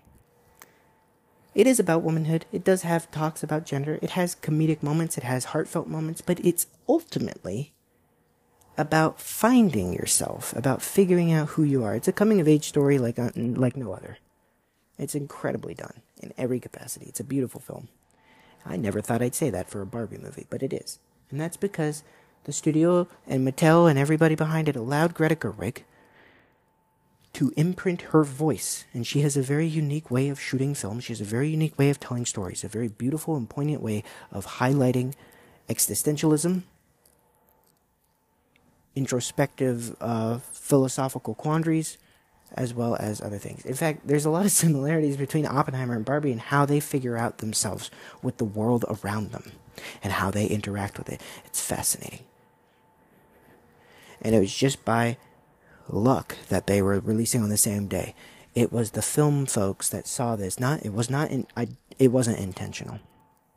There's no sense that would be intentional. You wouldn't want two of the biggest directors with some of the most unique voices putting their money behind their next big feature to be releasing on the same day from two different studios. That's bonkers.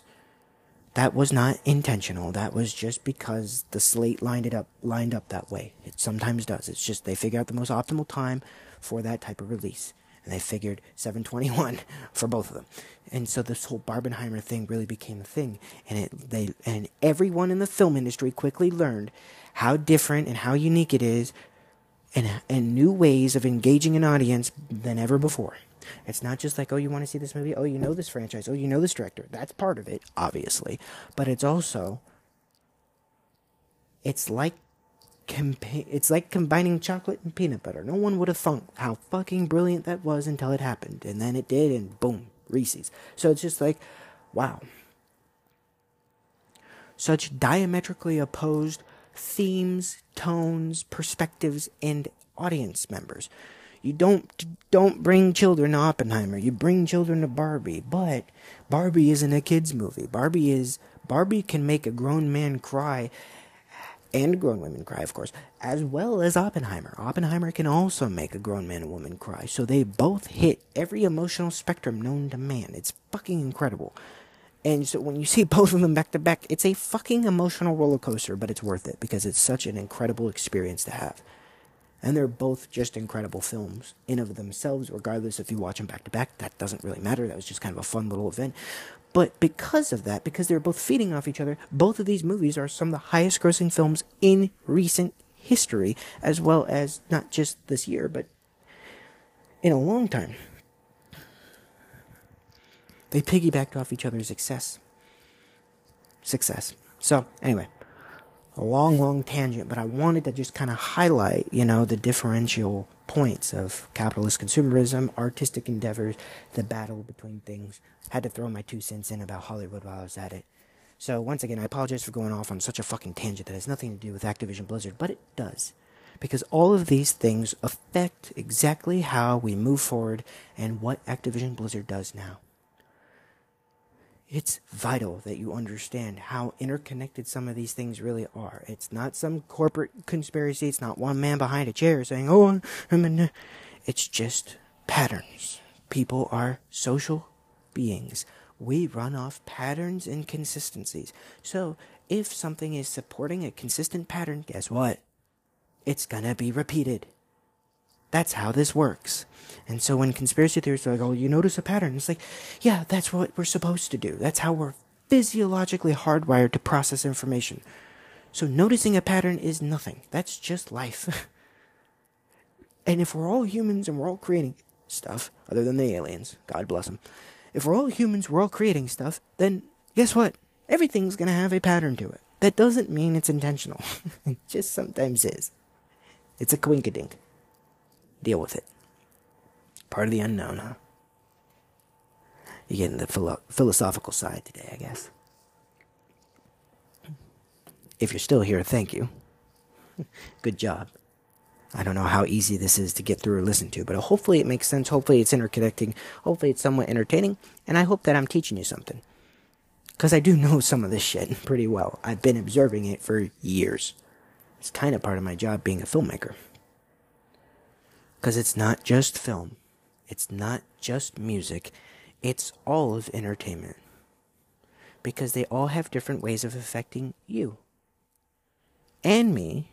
Because I love consuming it. So it's important how we understand how these things influence our decision. What influences us as consumers for the buying power? What influences a corporation to move in on the largest acquisition ever, enough that could buy all of the military's most advanced fighter jets? What systems and things at place have to either fail or erode or be there to allow some of these things to happen that cause a chain reaction of a historical event in the entertainment business sector? So I wanted to talk about this to give you an idea of the scale, because I don't think it's going to be covered enough in popular media. And that's okay. But I don't think a lot of people are going to reinforce how big of a deal this really is, and how interconnected through patterns and merely patterns alone all of this can be. So thanks for getting through that with me. Let's talk more about specifics with what comes next, because that's where things get interesting, in my opinion. Here we go. Alright, so we've talked about the deal, the acquisition, the general stuff. I have so many podcasts on the specifics and the nitty-gritty, which is why I feel more comfortable going off on tangents and connecting the larger themes at play, because this is what we can use to infer where we go from here. Because, like I said, the news, the new thing that you're learning in specificity to the Activision acquisition is that it went through today. And it's huge. And the past hour and a half, I've been trying to very, very clearly hammer home how big in scale and how interconnected all this is, and why I think it's so important for all of us to understand. Whether you are an artist, whether you're part of the industry, whether you are a consumer. And I wanted to highlight factors and elements at play in every area of all three of those types of people, so you understand how it all feeds and plays off each other, and what influences what in a chain reaction that leads to such a monumental business and entertainment shift for the future of all these industries. Because it matters greatly.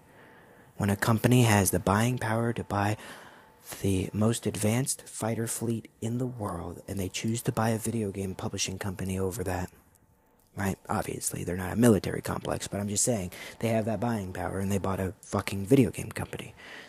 I wanted to highlight that first, and then I wanted to talk about what it took to get to this point. Some of the erosion and the failed points of capitalistic democratic society, and why I think it's not good to have a monopolization, it's not good to have creative consolidation, and why I'm against it as a general principle. And I will stay against it, because it squashes, reduces, and kills the creativity and the individuality of the artist, and the ability for them to create, inform, entertain, and produce the art that they see fit.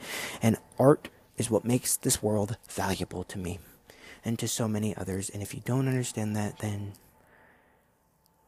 you're gonna struggle, because everything has an artistic point of it in it. From the labels, the logos, the paintings, the pictures, the photographs, the videos, the editing, the music. And then in video games, all of that's combined. In film, a lot of that's combined. You know what I mean? It's very complex, but art is within a lot of things in our world that we come to love. And art is powerful because art transcends physicality and allows you to emotionally understand something in ways that you may have never been able to unlock before. It's its own language. And so I wanted to highlight that, and I wanted to remind people that corporations are capitalizing on that. And because of some of the failed states of capitalism, because of the erosion of education, because of the allowance of counter-knowledge, misinformation, and conspiracy theories running amok and influencing people to think that everything's out to get them, therefore they can't trust stuff. So then when they don't trust stuff, they don't vote, or they just don't invest their time or energy because they're so fatigued. It's hard to make money. It's hard to focus on these things when you're just being oppressed by them, and that's kind of why it's happening. Because the less aware you are, the easier you are to fork out your money to the corporations, or the easier you are to persuade or coerce into doing something that may ultimately be against your best interests in the future. And I'm not blaming the people. We have been used and abused. I'm in that boat too. Don't get me wrong, I am. I'm no different from you. I'm just highlighting it from an objective viewpoint. We have been used and abused because so many things have taken advantage of us. Some of it is just the circumstances. Some of it is just happenstance. It happens, right? Some of it is over time being weared down, right? With the wealth inequality, the erosion of education, all those things like I've been talking about. That is slow, progressively over time will erode and weigh on the people. And when the people have less money in their pockets and less knowledge in their brain, they have less ways to voice their point to change the nation the way they see fit. And they have less of a voice, a power, and an influence on what they buy. And that's where corporations come in. Couple that with the legislation they're able to pass after filing down the will of the people. I can't tell you how many of my friends and family and so many colleagues of mine say, does it matter? Does it matter what we do? Does it matter how we say? It matters. It matters greatly. It may not feel like it matters, and at times maybe it doesn't, sure. But for the most part, overall, it always matters. We know this, historically speaking. When a nation stays silent to things that they don't particularly agree with, it doesn't matter. My policy is, if I see something, I don't believe in it, I don't think it's right, or if I think it's doing ill will onto the well-being of others, I will at least speak on it.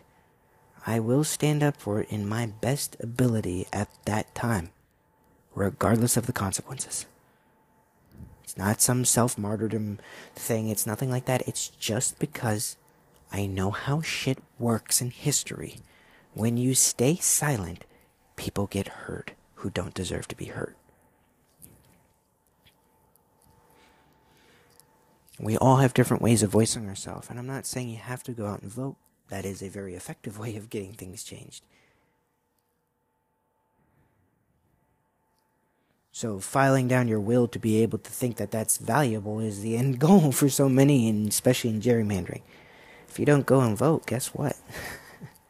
It takes a vote away from whoever's trying to get you to vote for them, but it also takes a vote away from their opponent, so it doesn't matter. It's a neutral cancellation. It's less of a risk for them. Right? So people don't think voting is important, but it absolutely is. It changes the courses of history. It's not just voting. That's just one component. That's a very small component. It's about voicing yourself in an appropriate, healthy, and respectful manner, but voicing yourself at the least. Artists are able to do it through their medium of art, through their paintings, through their films, through their music. Sometimes they do it well, sometimes they don't do it well. Sometimes they hit the right demographic, sometimes they don't. But at the very least, you always, always need to respect the artist for trying. Because they have the balls to do so, they put it in their art, they publish it to the world, and they risk everything doing so.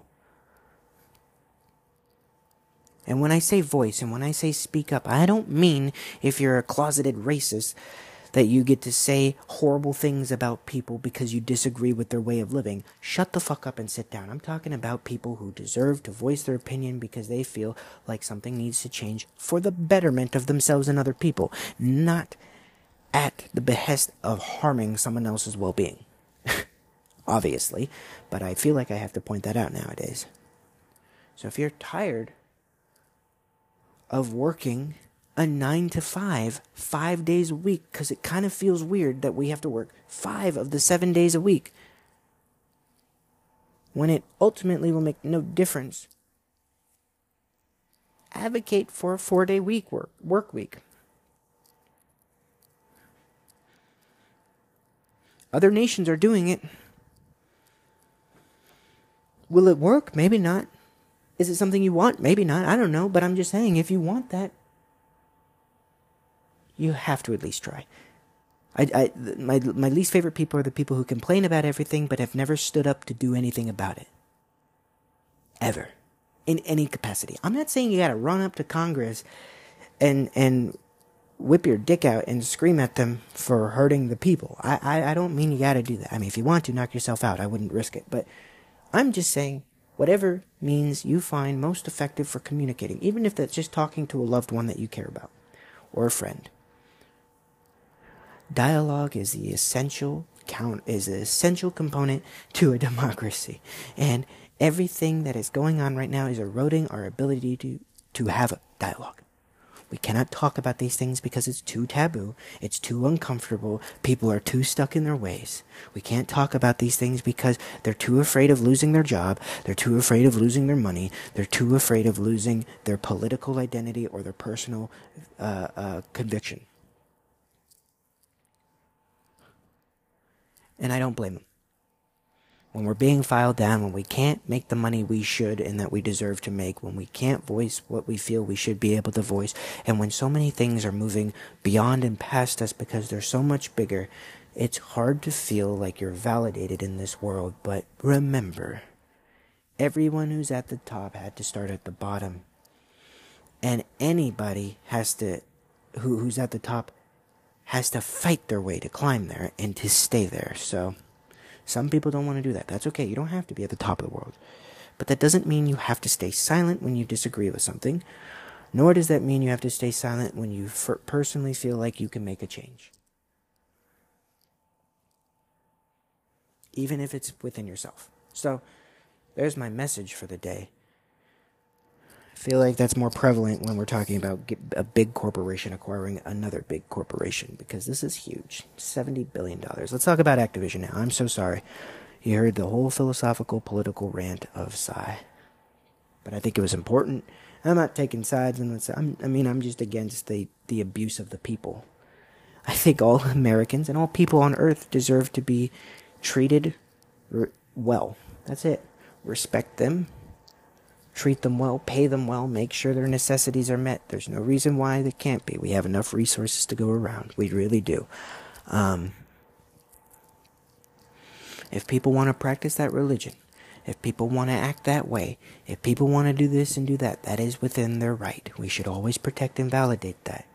Obviously, if it's something that is harming or taking away the liberty, the rights, the well-being, or the safety of someone else, that's when we say, okay, you can't do that. Right? But other than that, even if someone doesn't agree with the way you live, the beauty about being an American is we all respect it. Because we respect each other. Or at least we should. And I know it feels like we've lost that, but I don't think we have. I think if this nation went to war, I think if a soldier went off to seas, even if they're diametrically opposed to the way I live my life, they will die for me. And quite frankly, I will forever respect them for that. I'm not a soldier. I'm not somebody who would go and do that. I'd risk my career, I'd risk my comforts to produce art that will inform, entertain, educate, and change the perspective and the mind of people, because I think that's a more effective way of getting things done. I think going overseas and shooting a few people is also pretty effective, but it is only so effective. knowledge is the most powerful thing, and information is key. So if you could spread that in a way that allows, in a good way, in a positive way, that can allow people to better themselves and better their surroundings, then I think that's what it's all about. That's why I'm comfortable talking about these things in a podcast.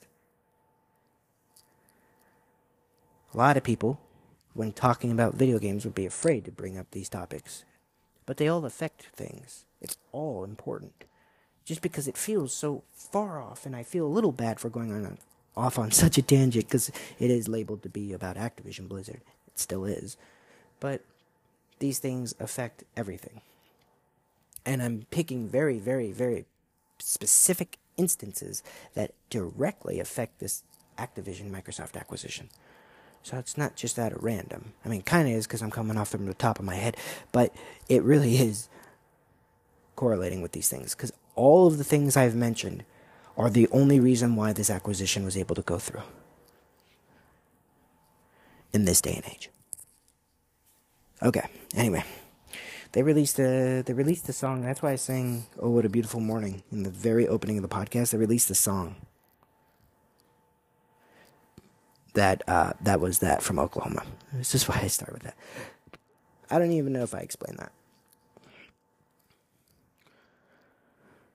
Alrighty. Let's talk about where we go now. So, with Activision Blizzard being acquired finally, 25 long months.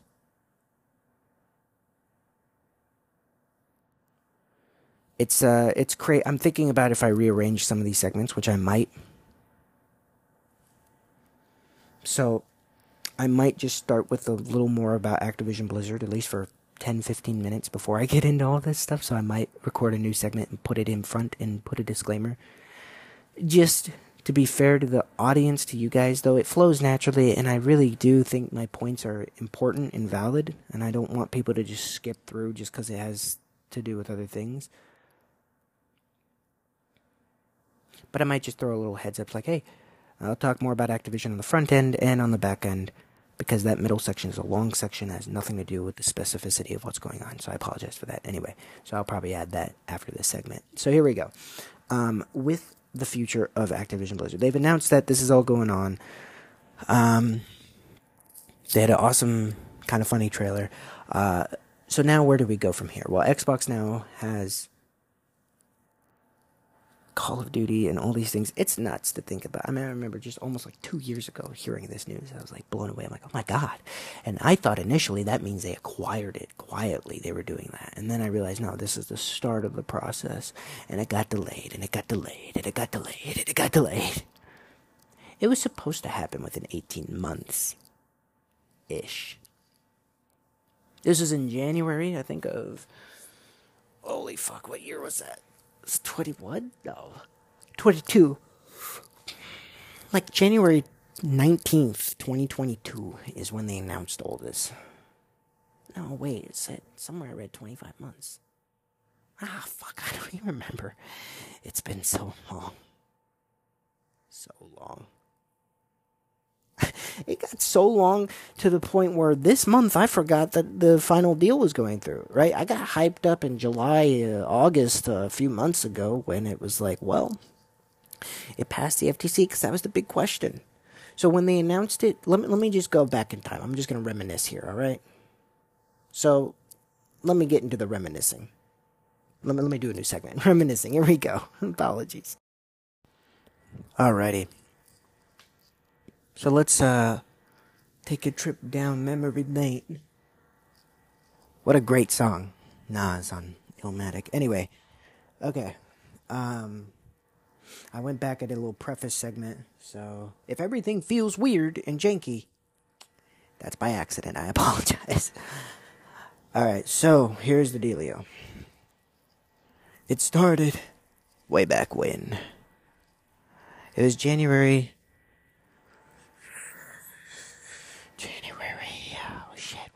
yeah, January 2022. Just then. So it wasn't 20. It hasn't been 25 months. It's been like 19 to 20 months. But anyway, it was January like 19th, 2022. Start of the new year. This is like a week after my girlfriend went back to her home. We're long distance right now. It's not fun, but we make it work. And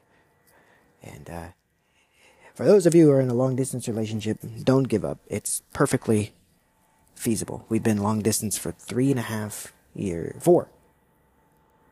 About to be 4 years out of the 6.5 years we've been together. It's completely feasible. Anyway, so she was going back home. And, like, whenever she does, it's always a time where I get a little sad, you know?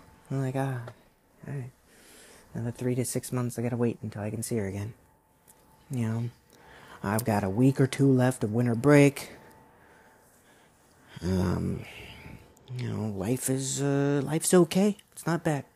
I've been very fortunate in life. But, you know, to some extent it's like, damn it, here we go again, you know, back to the grind sort of mentality. And so that's what it was. And I wasn't depressed. I was just, you know, okay. 2 to 3 weeks left of this motherfucking break, and then I'm back at it, right? Back to college, back to the semester. It all starts back up again. I think it was like on a Monday or something where they announced it, and it was exciting. It's thrilling. I was like, holy shit. I remember I wrote it down. I journal daily. It's very healthy for you. Highly recommend it. I remember I wrote it down in my journal. I'm like, oh my god, this is huge. And I went over to my dad. I'm like, Dad, listen, I know you're not a gamer. This podcast has spared my parents, my girlfriend, some of my closest friends so much autistic info dumping. They have no fucking clue how many podcast episodes and how long they don't listen. I don't want them to be honest with you, because they still hear it from me in some way or another while I'm incubating these thoughts over time. They're hearing the pre-rendering of these thoughts before I feel comfortable enough to just off the top spew it. I mean, sometimes it's completely sporadic. Like, today's been just completely sporadic. But you know what I mean? Like, they hear it in one way or another, because it affects me. It's just shit that's on my mind. So if someone comes up to me and says, so what's on your mind? It could be a whole fuckery of topics. And usually, some way or another, it has to relate with entertainment media, music, film, or video games. Because not only are 2 of those my passion that I love to create, but 3 of them are just things I love in general to consume. So, it happens. Anyway, they have no idea how many hours, how much energy, and how much confusion I have spared them by allowing this to be my offshoot for that energy. Oh, God almighty. Anyway, so here's the thing. So I told my dad about it. I'm like, Dad, this is massive. I know you're not a gamer. I know you haven't gamed since the 80s, but you know of Activision. They did Pitfall, for fuck's sake. Like, you know them. You know, he knew Call of Duty. He knew all that stuff. He didn't play those things, right? He stopped gaming after, I think, the 64, then the Nintendo 64. But, oh well, I don't care about that. He taught me how to game. Taught me the classics and all that. He got me into video games, so, yeah, I don't mind. But, you know, they're used to it. They, you know, it's always great when friends or family care about what you care about because they care about you, right? Now, I try not to abuse that because I care about a lot of things, but I care in great depths about the things. You know?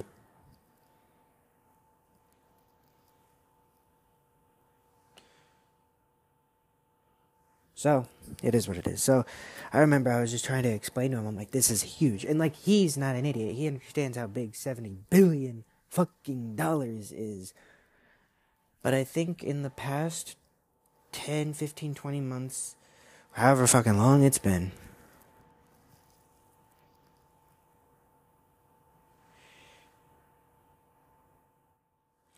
that, you know, it's one of those things that we kind of have forgotten as we've been waiting to hear, is it official? Is it official? Has Microsoft pulled it through? We kind of forgot in the entire process of this shit going on that, it's huge. And so hopefully what I've explained previously, it will really, really just solidify the scale of what the fuck this really is. $70 billion for one company. So what does this leave? What does this tell for us gamers? Well, first and foremost, there's a few things, right? And this was brought up in the hearings. I've talked about this numerous times, right? Which is why I was so comfortable going off on a tangent, because I've covered all this shit to death. But I'm fine to go back in and really think about it as I look back on it now that it's done. First of all, here's something I've always found really funny. Like these huge acquisitions, a year and a half it has taken them for them to battle. And they've done things. They've been doing things in the background. Activision turned on their servers again because Microsoft told them to do it. Right? I mean, these things, like, you can go and play the old CODs now. Right? That's Microsoft gearing up for COD to be back compat, servers to be online, and for it to be on Game Pass at some point. So to me, here's the thing. I don't know how these work, and I know you can't touch the company and their assets if you do not own them. Right? It's just, even in the process of figuring it out, you're having deals, it's all but certain, but it's not official. So you can't go in and start porting the games onto Xbox servers, and you can't pull and redact the licensing. You can't finesse it and get it ready to put on Game Pass. And there's a lot of logistics to figuring out how to get all those games on Game Pass. Not infrastructure-wise. I mean, maybe. I don't know. I'm not a fucking engineer. But maybe software, maybe hardware, it's a lot. I don't think that's the problem. I think the problem is actually going to be, how do you integrate, how do you bring all these back online? How do you log it? How do you make sure it's all accurate? Make sure there's no bugs, no technical hiccups. That's a smooth transition of all these titles. You put it on the back compat servers, you make it so people aren't losing their progress, right? All that. And then, also, what people don't consider is just because you can put it on Game Pass does not mean you will always want to immediately. Because you have to phase it in, right? Now, it would be dope if every Activision title of recent, everything from 2022 and down, because obviously they can't do 2023 yet, we're still in that year, but everything from 2022 down was right day one, like today. That would be so cool if, like, today they're like, oh yeah, we got it. Oh, also, all those games are on Game Pass now, you can go play them. Here's the problem with that. First of all, that would have been fucking dope, but also, it's not feasible. They just acquired it, so that means they can start the process of the transition. Now, they've got a lot of things already figured out, so it won't take too long, but it'll still take some time. This is the same thing that happened with Bethesda. As soon as they acquired Bethesda, which was a private company, so it didn't take as long. When they announced that they acquired Bethesda, they acquired Bethesda. It was not like, we're starting the process, because Bethesda was not a public company. It didn't have investors and things like that. It was its own ZeniMax. They bought ZeniMax Corporation. It was all self-contained. So it was quite, not simple, not easy. They said they were in talks for 3 years with Bethesda, figuring out how to make that right. That's nuts. Right? That really cool logo, graphic banner with all the big franchises that Bethesda had, now part of the Xbox family, all that shit, right? That was cool. And they just announced it, and it was there. We're like, and that was a shock. That was like a $7 or $9 billion, I forget the number, $9 billion, which, mind you, that's still a fuck ton. That's a lot. And this wasn't like Bethesda was losing stock or value. This was Bethesda, not at their peak per se, but they were fine. They weren't doing too bad. Remember, Activision, the reason why they were able to be bought, and I'm not a financier, I'm not a acquisitions expert, but the reason they were able to be bought is because they're a public trading company. So their stock plummeted so dramatically that at the point of the purchase offering, right, once you make the purchase offer for that amount, you're making it locked in at the time of their valued stock. And the only approval, and it can be done in a day. The only approval that needs to be done is the company head and the heads and execs of the company buying, and the heads and the execs of the company being bought have to agree to a set term of the pay, of the conditions, of the contractual agreements, and of how they move forward as an operation to push further to this acquisition, right? And they figured all that out behind the doors, and they settled on that. So, mind you, when Microsoft bought Activision, do not be mistaken. Is that a lot? Yeah. But that was one of the lowest valued points of Activision's public career. So, at times Activision was worth over $100 billion at its peak. So, yeah. Which is just not feasible to purchase something that big, that expensive. And it's still a nightmare to purchase a company that is that big. It is a logistical fucking nightmare. Think about it for a second. If you lived in an apartment with like one roommate, and all of a sudden, and that place might be able to fit a total of 4 people, and so you add one person, Bethesda, you add another person, some other studio, you're at max capacity for what you know of. You have to, so then if you get an offer to have a new tenant come in, and you say you own the place, you're making money off it or whatever, so it's of a benefit, you have to start figuring out a way to fit them the fuck in and try to keep everything balanced, right? And as we know, the more you add, the more you have to balance it out. Numbers, sheer force is not precise, and it is not an account of the quality and of the stability of something.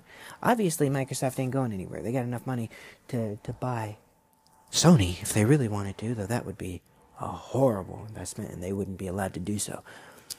So the thing that took so long is that every regulatory body around the world had to review this, because this is a global public company that is just being bought. And part of this process is you have to get approval from the government of each body that this thing, boosts their economy. So when it boosts the country's economy, you have to analyze that, and you have to get approval from that government and from every shareholder. Not every shareholder, it's kind of a general group, but every main person with a high percentage value of ownership in the company, which was mostly talked about before they announced that they were pursuing this. So what was different was with Bethesda is a private company. It was closed doors. It wasn't public hearing. They wasn't needing global authority. That's not to say that Bethesda doesn't have global appeal and isn't fucking huge around the world. They are. They are massive.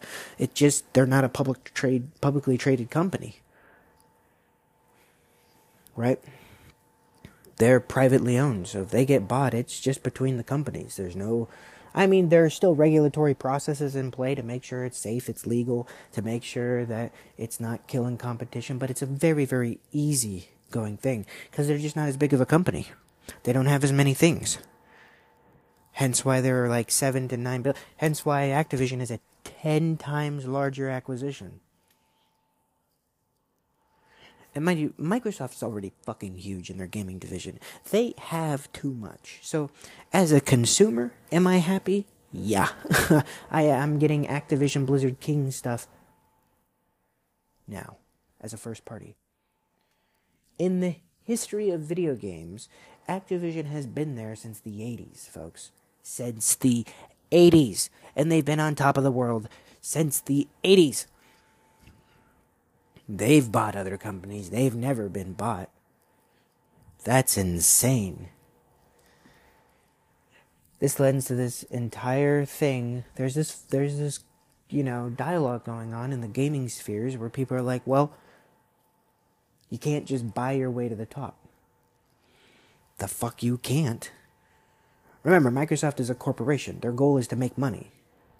Xbox is the subsidiary branch of Microsoft that is in charge of gaming and is the beneficiary of Activision's purchase, right? Xbox's goal is twofold. It is to make quality games and products and services, and by virtue of doing so, to make money.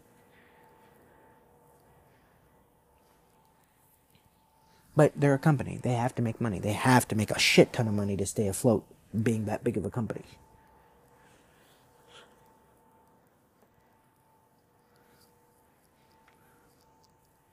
It's a high pressure, high stress cooking scenario. Even if, and I've read this in some of my books, game devs are okay. I mean, if they're personally not objecting and ethically and morally not don't object working for a big publisher or a big company. They love that because what it affords them is resources and marketability to push their art. That's why artists go to studios. That's why you get so much more fucking money than you could possibly do by yourself. It doesn't matter how skilled or how good you are. If you're that skilled and that good and you apply it in the right place that has more money than God himself and they want to invest in you, you have so many more resources, more time, more money, more energy, more people, right? That doesn't always bode well for the creative process. That actually might be too overwhelming. It might be too high of expectations. It might be an over-calculation from the company, right? There's other factors at play, so it doesn't inherently mean it's a quality product, but it gives us as artists, the creators, way more wiggle room. If I'm making a film and I have to crowdsource and fund it, which I'll have to do, and make low-budget films, that puts me in a box. I can only do so much. Now, I'm okay with that. I love to make films, and I kind of like the challenge of the puzzle, the challenge. How do I make what I want to make of quality while keeping on time and on budget and respecting everyone in the process? It is a balancing act. That's what directing is. It's an incredibly difficult feat. And it is still that difficult even when you have $100 million budget. The only difference is your film is going to look, sound, and behave way better. You just have the money and energy and time to be able to invest in it. You have more importance, and you also have more market. So more people are guaranteed to see it. And I think that's the bigger thing that artists really are appealed to. It's a bigger sandbox with more toys in the sandbox to play with in the creation process. And it's more people who are going to see your creation around the sandbox. That's what matters. That's why we go to these big entities, because they have the money. And a lot of them are kind of like fire and forget. They'll throw the money and then they'll just wait for the report. Some of them are hands-on. It just depends on the company. We have learned that Microsoft is quite hands-off. They allow the teams that they've acquired, they allow them to work independently. They have their own heads, their own hierarchies. And yeah, while they still all report to Phil Spencer, the head of Microsoft Gaming, which is now what it's called, and, Xbox and all that, while they still report to that, there's so many companies, there's so many subdivisions now within Microsoft's first-party portfolio that they have to break it up like military ranks. That makes sense, right? That's what happens when you got multiple high-quality studios. And remember, some of these studios have multiple divisions within their game dev studios. So, Blizzard. Blizzard is massive. Blizzard is not just one dev studio. It is one parent dev studio, but they have 8 different locations around the world. They have 2,000 or 3,000 employees. They're massive. They're bigger than most dev studios, and they're under Activision. Activision has 15 game dev studios under them. So, and that includes Blizzard and King. So when Microsoft is acquiring Activision, they're acquiring one parent company that has 15 other, or 12 or 50, I don't remember the exact number, but a shit ton of dev studios and supporting studios. Okay, let me run it down for you. Microsoft now owns Treyarch, Infinity Ward, Sledgehammer Games, High Moon Studios, Blizzard and all the variants of Blizzard, King, and a shit ton of others I don't even know the names of. Bob's Toys and weird shit like that. All either supportive Raven Software.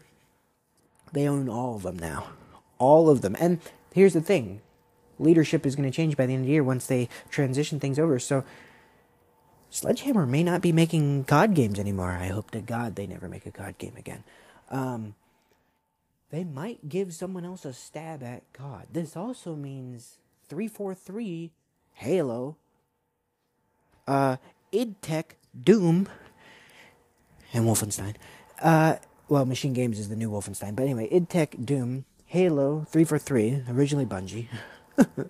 And then, fucking either Infinity Ward or Treyarch with COD.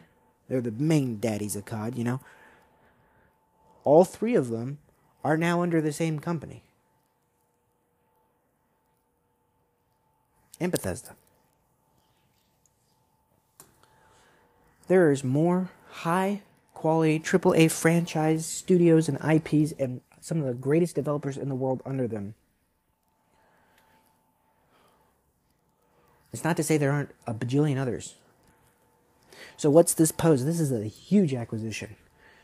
And with that, it's like, okay, what goes first party? What's exclusive now? What's exclusive to Xbox and PC and Xbox cloud services as opposed to what's third party? Because Activision Blizzard was one of the largest and most popular third-party exclusive third-party titles, so there's no exclusive thing going on. They would, you know, they make a game, it's available as long as the hardware can boot it. So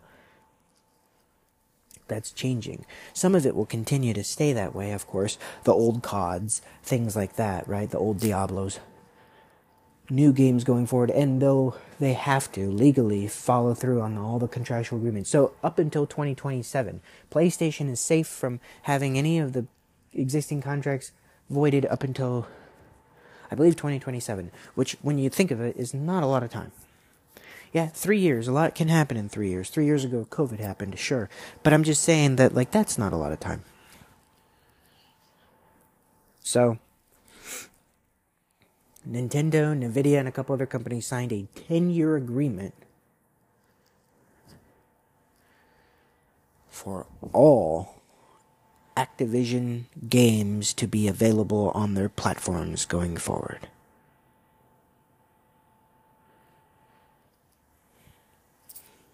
Sony resisted that on Microsoft's initial offering. They said, no, we don't need you, because Sony, and this was shown in those FTC transcripts and unredacted stuff, Sony thought Microsoft was saying just for Call of Duty. Now, Call of Duty was the big name, of course, and that's the big money printer for all these companies, and obviously they want to lock in. Nintendo wants back in that pot. Nvidia's trying to grow with their cloud infrastructure. We'll see how that goes. All these other things, right? So they all signed on. They're like, fuck yeah, 10 years secured. What they were signing on to was not just COD, it was all future Activision, Activision Blizzard games that aren't original or new IP, I guess, I would say. I'd be like, all franchisable stuff. Things that they were preparing and planning and hoping that they would have for the next 10 years. That secures them into the next console cycle, folks. That's a big fucking deal. Because when a huge acquisition like this happens and you're making hardware, and it happens to one of the strongest, largest publishers that no one thought could ever be bought because they're the top of the food chain, they're the apex predators as well, makes you think that, like, okay, well, now fuck, one of our consistent moneymakers is about to go into the hands of another company and they can change everything. And so you would leverage these court hearings, and Microsoft had to compromise. Obviously, as a company, you wouldn't want to give away this much this early, right? But Microsoft had to compromise because they needed to get this deal through.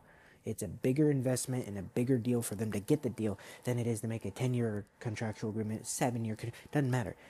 They're playing long term. They are not playing just for the next 10 years. They are thinking about the next 50. Okay? You don't buy a company for $70 billion without plans to do something with it for the next at least 25 fucking years. You know what I mean? So 10 years is just them getting started with how... Remember, it takes... Keep in mind, folks, it takes anywhere between 6 to 10 years now to make a high-quality AAA game from start to finish, to post-launch. It could take that long. This whole idea of a 3 to 4 year cycle is, I want people to get rid of that. Games are more complicated than ever, and we expect more from them. We have to give these AAA dev times 6 to 10 years. You know, so 8 is like a kind of sweet spot. 8 years. So if Infinity Ward and Treyarch paired and took a break from making CODs and they handed it over to some other studio, which may not be good, I don't know. But if they wanted to take a break and they wanted to launch an entirely new IP, building off the skeleton of COD, that might take a decade.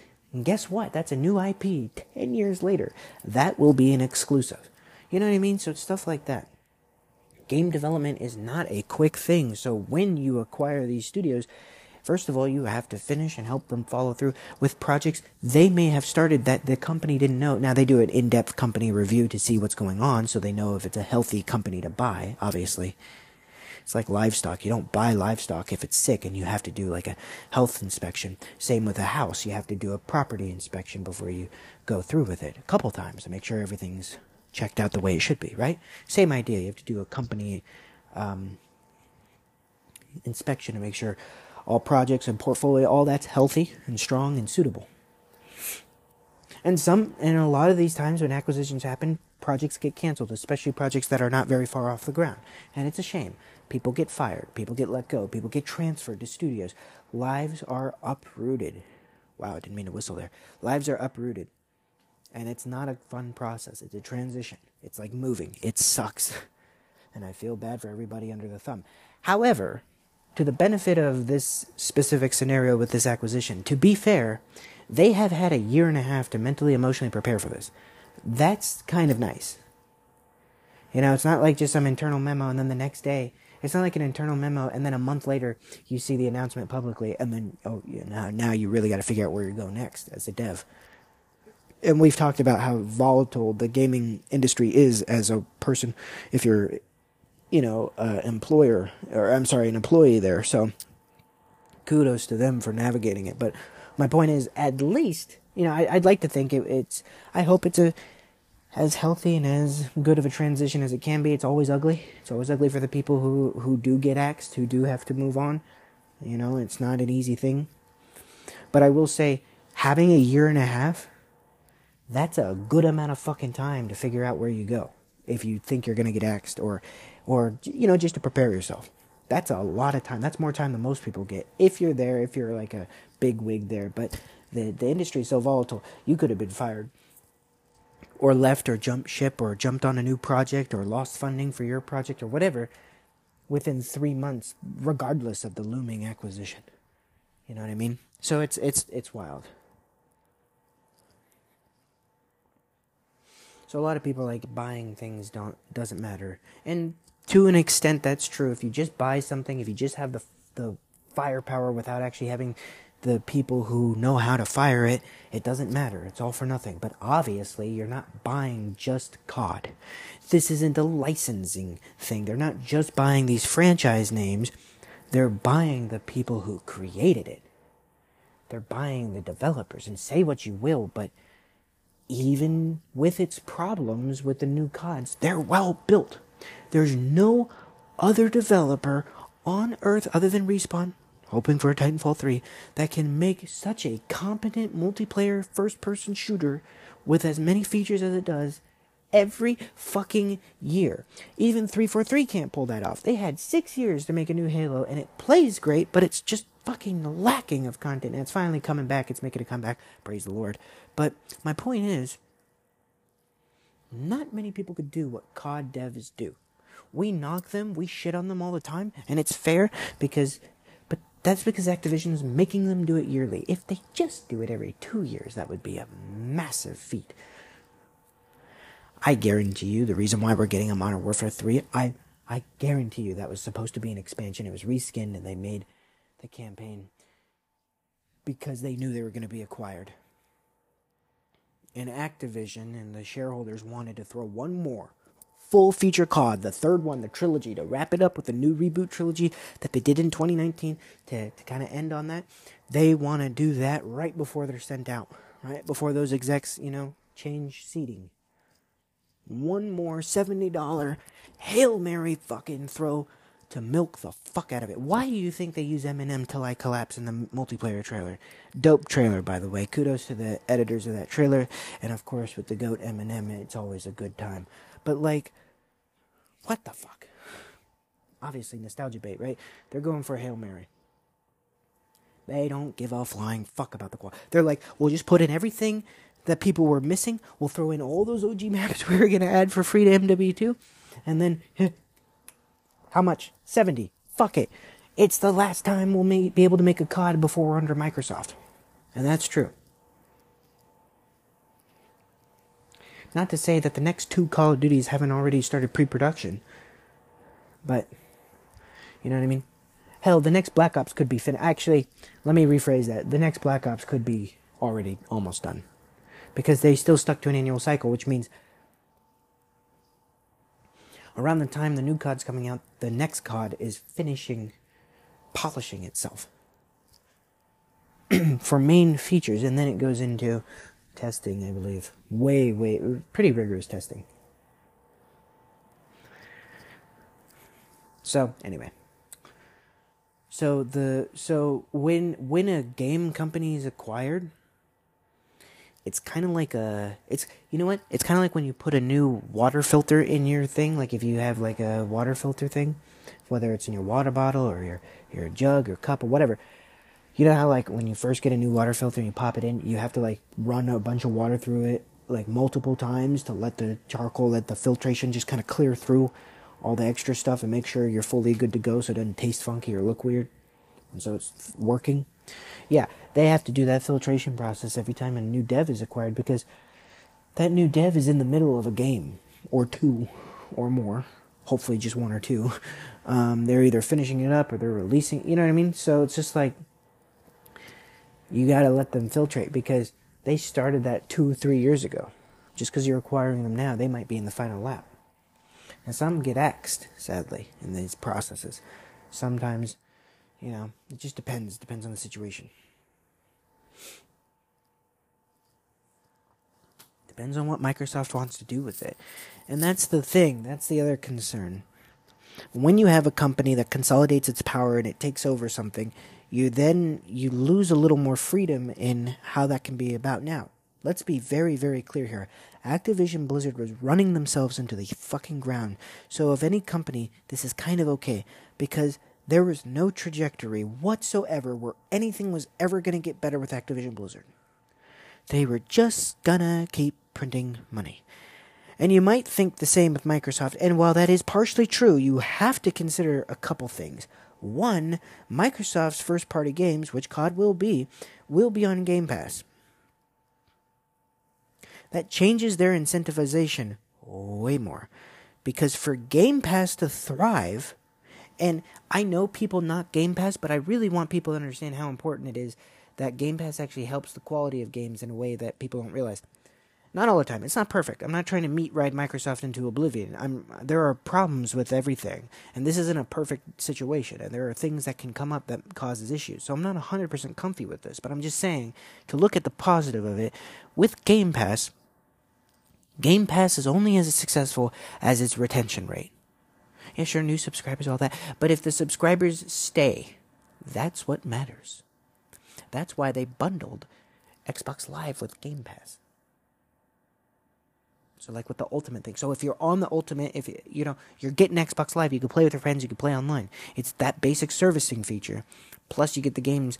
And so it's a little more expensive, but it's honestly not that bad for the amount of games you get if you're willing to play them enough to compensate the value for your monthly or annual subscription rate. That's up to you. I make my money back tenfold having Game Pass. Even if Game Pass went up to like $30 a month. That would be ludicrous. They're not doing that anytime soon. But even if it went up to right now it's at $18. They're going to have that family plan, which allows multiple users to have their own account on Game Pass. Which is good for families. That means you only have to pay for one plan instead of individual plans. That's a huge money saver. So unless I get that, but for the most part, even if it gets up to in the 20s to the 23 range,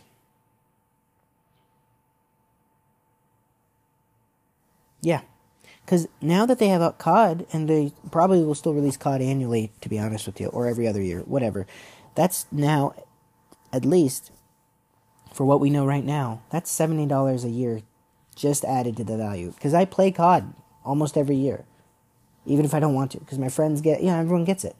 Now I don't even have to pay up front for it. So let's say next year, they have the newest COD come out on Game Pass, day one, right? That would mean, and let's say the price stays at $18.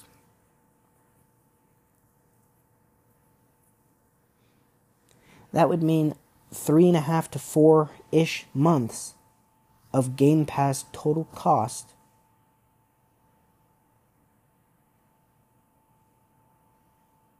is one price of a game, right?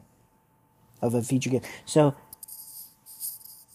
and that's kind of how long I play COD anyway, for a month or two, maybe 3, maybe come back later. So, instead of paying $70 a year for one COD game that I play for a few months, now I'm paying $18 a month for the COD game, Diablo, a bajillion other games. All these other old CODs that I want to go back and play. Everything. And everything else I play and all the new stuff that comes. I mean, I did an estimate. This year alone, I've saved about $600 in games because I got to play them on Game Pass and at least either try them or play them and really love them and whatever. Games that I know for a fact if I didn't have Game Pass, I would have bought because I really was interested in them. $600 fucking dollars I've saved. So, for me, it is of great value, and it still will be for the foreseeable future. And now that they're adding all of these other games, oh my god. But once again, here's the point. You can have people come back. You have the people who play Xbox, who only have Xbox and want to play with their friends, so they might have that version. And some still just pay for Xbox Live. They don't bother with Game Pass. That's ludicrous to me. If you have an Xbox and that's your main console, oh my god, you're missing out if you don't have Game Pass. But anyway, that's like the whole reason to have one now. But like, all these things, and I get it, subscription services are scary, they could take your games away, all these things, but at least for the next few years, until the next console generation cycle, that's for sure. And you could jump ship after that, that's the thing, you can go to PlayStation, you should get a PC though, but you can go anywhere you want after that. But if you're locked in right now for this console generation, you're fine if you have an Xbox, because they're not fucking around until at least the next gen console, and they're just trying to strengthen this. But here's the thing, if it's a monthly retention rate, you gotta keep people coming back. You know, there are some people who have PC Game Pass, they don't need Xbox Live. They have internet. PC doesn't require, so they just have the PC Game Pass for $10 a month. You gotta keep them coming back. You gotta keep, all these things. So how do you do that? Well, if it's a new COD, what do? Well, you make the game good. So they want to log on and play daily, weekly, monthly. That's where the money is. They have to keep you for at least 4 months to make the value back of if they just sold the game. Now listen, they're still just selling the game. You can still buy the game on Steam. You can still buy it on Xbox. It's not like you can't do that. Like if you don't have Game Pass, you can still buy all of these games at full price. It's just there's no reason to if you can have Game Pass. And if you're gonna actually play them and are interested, that's the bigger thing. If you don't give a shit about that, but they're making it hard. You know how I said years ago, it's like the only thing that Game Pass doesn't account for are the people who just want to play 2 games a year with their buddies. And those 2 games are Madden or any other sport game. Maybe it's 2 sports games. That's usually understandable. It's like either 2K or Madden or FIFA, 2K or combination. Usually it's like 1 or 2 sports games and COD. That's all they have time for. That's all they care about. That's fine. They'll pay for their PlayStation Plus. They'll pay for their Xbox Gold. They'll pay for their online subscription. Or if they're on PC, they don't have one. But still, they'll pay for that online subscription and they'll pay for those games fully outright. No problemo. That's fine. No problem there. That's about, for going off the new metric of $70. If they're just buying 1 sports game and 1 COD, but usually it's 2 sports games and a COD throughout the year, right? Because those sports games come out at different times in the year, and so it compensates. You're looking at about hold on. What the fuck? Wait, where is I going with this? Yeah, $210. Plus either the monthly or annual subscription rate, so tack another $60 on there for shits and giggles. So about $270. Which, to be fair, folks, that's cheap. That's cheap to have a year's worth of fun gaming time with your friends on the few games you want to play. That's a good deal. If that's what it is, there's no problem. That's $200 a year. That ain't nothing.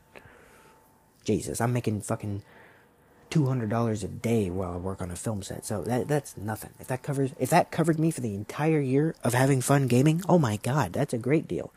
Right? Here's the thing though. With Game Pass, as of now that COD is coming to Game Pass and will be day 1, not this year, but possibly next year. Here's the thing. Well, they might not do day 1 because of the fucking agreement, the compromises they had to make to acquire it. So they may not be able to do day 1 for like 3 years or something. But COD will still come within the coming months after its initial release. So if you can wait, you'll be fine. That will suck though, because that's when most people play it, and that's when most people are leveled up. So if we were forced to wait, that does kind of suck. it's almost like, well, you'd still want to buy it. But, like, if you know you could get it for free in a few months, wouldn't you wait? Not a bargain, not a discount, completely free. Just a few months in. While it's still being played, it's still hot, there's not a new COD out. So they need to get that file down, because COD being day one on Game Pass, that will help sell units and subscriptions. They got to get that down pat. Once they're allowed to do that, then it's over. But until then, it's just kind of finessing it. But my point is, those 3 games and a subscription, about $270, say, for Game Pass Ultimate right now, and I pay Ultimate, that's $18. If you're paying regular, you're like looking at $12. So there's a difference. But $18 a month, that's oh Jesus. That's about $220 a year. That counts for Live, that counts for Game Pass Ultimate, which is allows me to have PC Game Pass and on my console, allows me to have cloud, allows me to have EA Play, which is actually another $5 servers if you wanted that. So you get all these EA games, and that's the deal you'd want, because that's what gets you Madden. Not day one, but gets you a couple months in. You will get Madden, the newest Madden game, or the newest NHL game, or the newest FIFA game. You will get anywhere between 2 to 4 months after it's released. So if you could just wait, you will get all of the EA Sports games a few months after, the newest COD a few months after. And you might be like, well, what's the point? I'm paying near the same price. And then you get the 1,000 other games on top of that to try to play, to have fun with. Right? That's a lot. That is a massive value proposition. They've just strengthened their portfolio to a level of fuckery people aren't ready for. You know what I mean? There's no other library that is diverse enough with enough quality for streaming games. PlayStation's on par with quality, but it doesn't have as much diversity. And it's not day one on any of them. Which is nuts. They need to fix that for the PlayStation people. I hate to see that. And it's way more expensive. They just announced their price hikes for PlayStation. All their subscription services are exponentially more expensive. Microsoft had to do a slight price hike, because they're acquiring an entirely new company, one of the largest in the world. Yeah, they're bumping up the monthly price by $2. You're about to get some of the largest games and most popular games ever for no additional cost. So yeah, them bumping it up $2 is honestly not that bad. That's why they're doing it, by the way.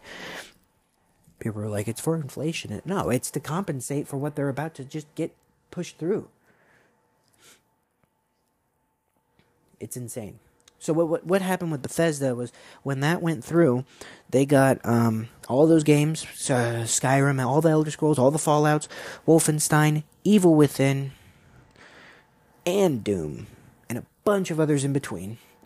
We're talking about all of them. I'm not just saying Skyrim. I mean all of the Elder Scrolls, all of them, right? Fucking smack dab in Game Pass, but it took a few weeks. I think it took like a month, like 2 to 4 weeks to get those ones in there.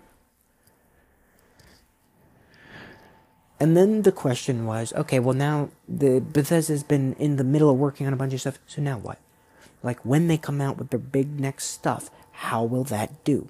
How will they do under Microsoft's control now, and not their own?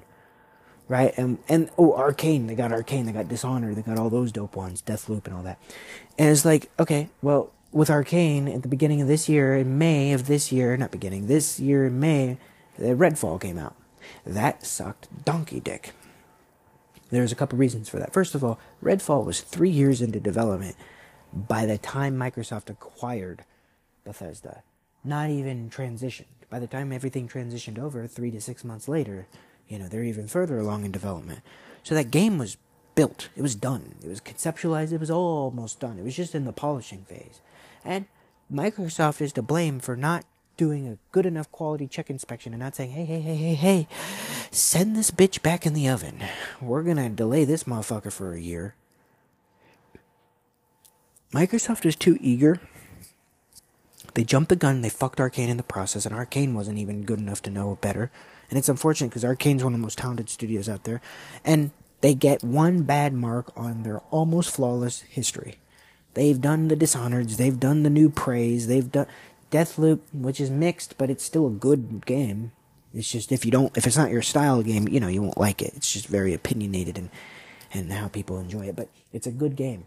All these games are just knockout home runs. So they have one dud, really shitty dud, and the only reason why it was so damn shitty was because, it was a shitty game, but the only reason why it was so substantially more scary for Microsoft and Arcane and everyone, why everyone held their breath when it came out and failed, is simply because it was the signifier of how is Bethesda doing since they've been acquired by Microsoft. The question people wondered, because in 2019 late 2019 is when they were acquired, and so it was 3 years from that point. They were like, surely,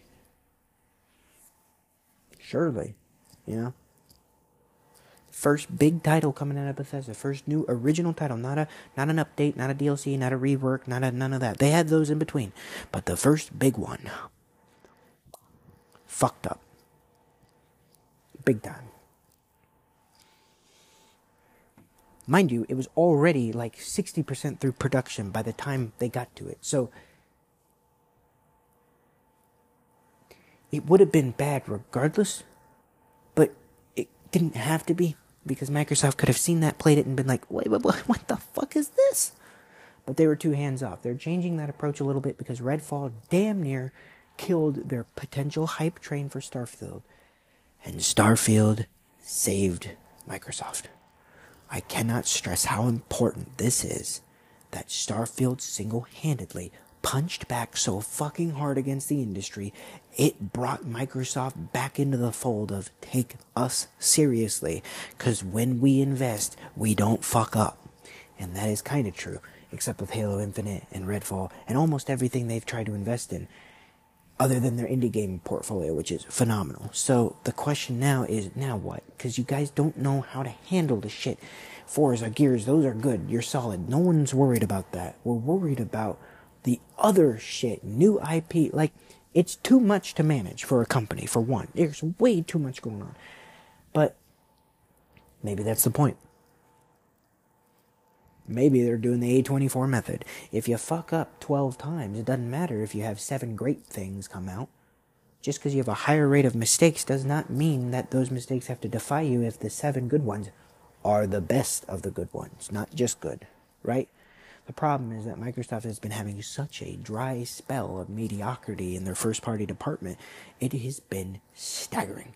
The only saving grace that they have is their money. Because even though money doesn't buy quality, it sure as shit does in the short term with leasing and licensing games to Game Pass.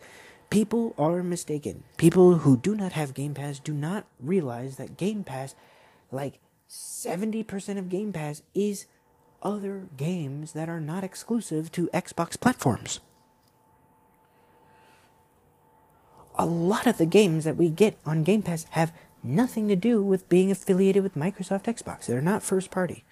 They have good relations. They have good contracts and deals set up, so we see them year in, year out. These companies put their games on Game Pass, but a lot of games. I mean, we had Lies of P, Party Animals, Payday 3, Starfield. What else? One other one. Like, all come out in the same month. Only one of those games is a first-party exclusive. And, of course, the biggest one that Microsoft put all of their poker chips on, and it scared the piss out of me. If you ever heard my podcast before Starfield came out, I was absolutely scared shitless that this might be the nail in the coffin for Microsoft. Not really, but it would be such a colossal step back that it could have jeopardized their deal with Activision, because if they fucked that up so colossally, like, they spent years. See, Starfield was different. Starfield was in pre-production and thought, like, this is their Bethesda's baby that they've been forming and all that. And it didn't fully start development. It was just pre-production, and it was just some prototypes and conceptual when Microsoft acquired them. So Microsoft was along with the ride for like 85% of what Starfield became. Which is why Starfield is, I think, technically, probably Bethesda's best game. The gunplay, the flow, the all this. And mind you, Microsoft and Bethesda, they delayed Starfield twice. Once very minor. The first time, though, was major. They delayed it by a year, I think. It was supposed to come out in November of 2022. And they're like, nope. Not ready. That's insane. They pushed it back a whole year, and they did that because of that shitty reception that everyone gave it. Just like Halo Infinite. Because it didn't look fun. It looked cool in scale, but it looked janky as shit to play. It looked like a normal Bethesda game. Like, oh god, you guys haven't done anything new. And Bethesda heard it, and thank god. They're like, oh yeah, we'll get id or Machine Games to come in and help with the gunplay and the movement. Thank you. You have all these devs, they can communicate with each other, they can help each other out. I know they're on different engines, they have different ways of working, and they have different properties and games at their disposal, and resources, so I get that it's not just that easy. They can't just copy and paste the cool stuff. You can't make a hodgepodge mix match of I want the shooting of motherfucking this, and I want the movement of that. No, it's not that simple, but they are still under one company. You still can communicate with them. They're not barred from each other. You can still get the inference, you know what I mean? And you can get them to come in and redesign it in their way. And so they got Machine Games and id to do the combat. And thank God, because these guys did Wolfenstein and Doom, and that combat is phenomenal. It is better than anything Bethesda themselves knows how to do. Bethesda's good at RPG and world building. They suck dick at making the game a game. They would be better filmmakers and television show writers, honestly. I'm going to keep it 100. They suck at making a fun game. I'm sorry. Skyrim is the exception. But like other than Skyrim, maybe Fallout 3, I could see you arguing that. That's it. You can't say Fallout New Vegas. That was Obsidian. Obsidian's great at making fun games and good RPGs.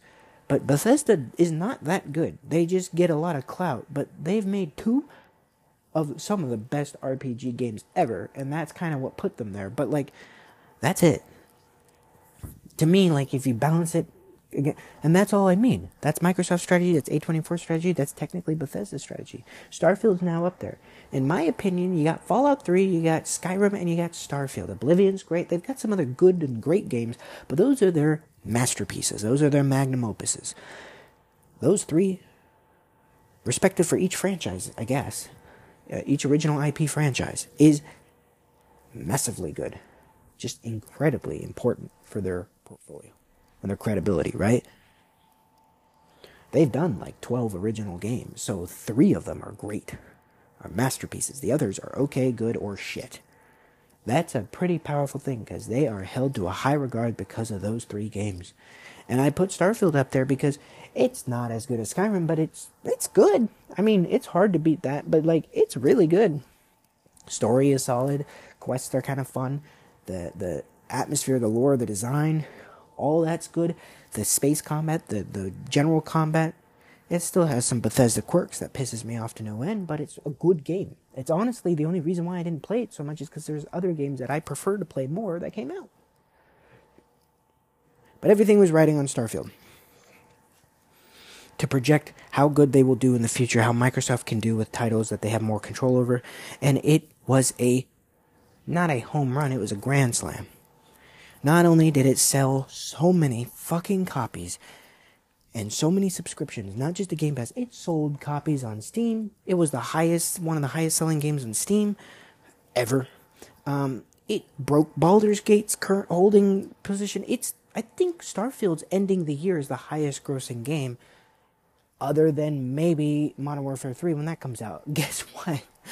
That money's going to Microsoft. Microsoft is about to have the 2 highest selling games. Baldur's Gate 3 would be in 3rd place. Oh, also, you know what one of the highest top 5 of the year is? Diablo 4. Do you know who owns that now? Microsoft. So you see what I mean by why they acquire what they acquire and how they do it? Activision is a money printer. It doesn't matter how good they do. It just matters that their IPs are so powerful. Partially because of nostalgia. But the good thing that we can look at now is Microsoft cares about the quality of the game because they have to care about their consumer. If they stop caring about, they still have to mend the shit that they've done. Right, 2013 to 2018 was a very, very rough 5-year spell of mostly mediocrity. And so when you have 5 years of mostly mediocrity, and 2018 was just starting the comeback, they weren't even there yet, and then COVID set everything back. So to be honest with you, it's almost been 10 years.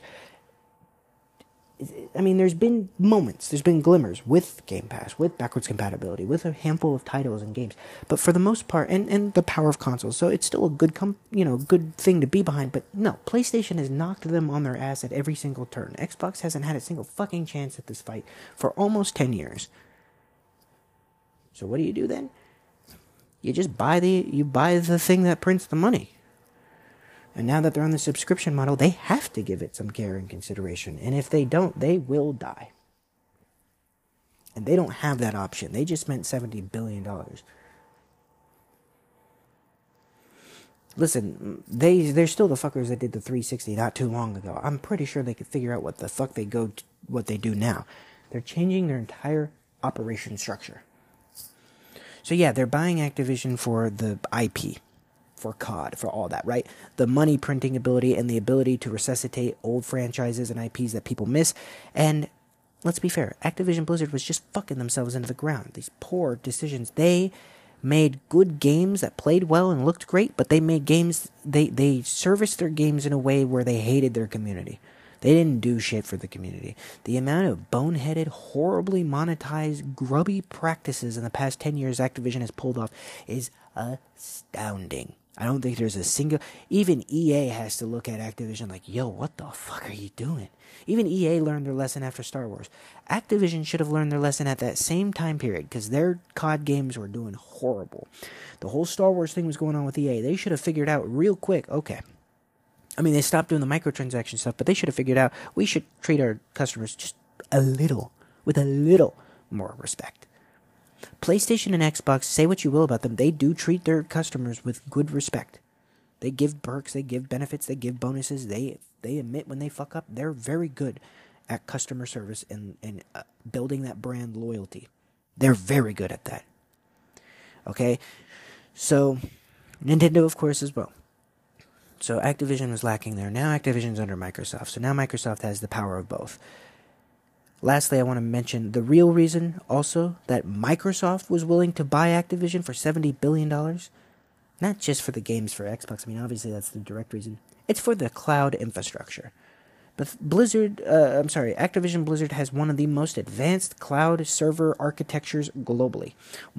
Think about how many people play their games in and out concurrently at peaks and how stable everything is considering. Because it's not just the newest COD out, it's every other COD that's still online. It's everything.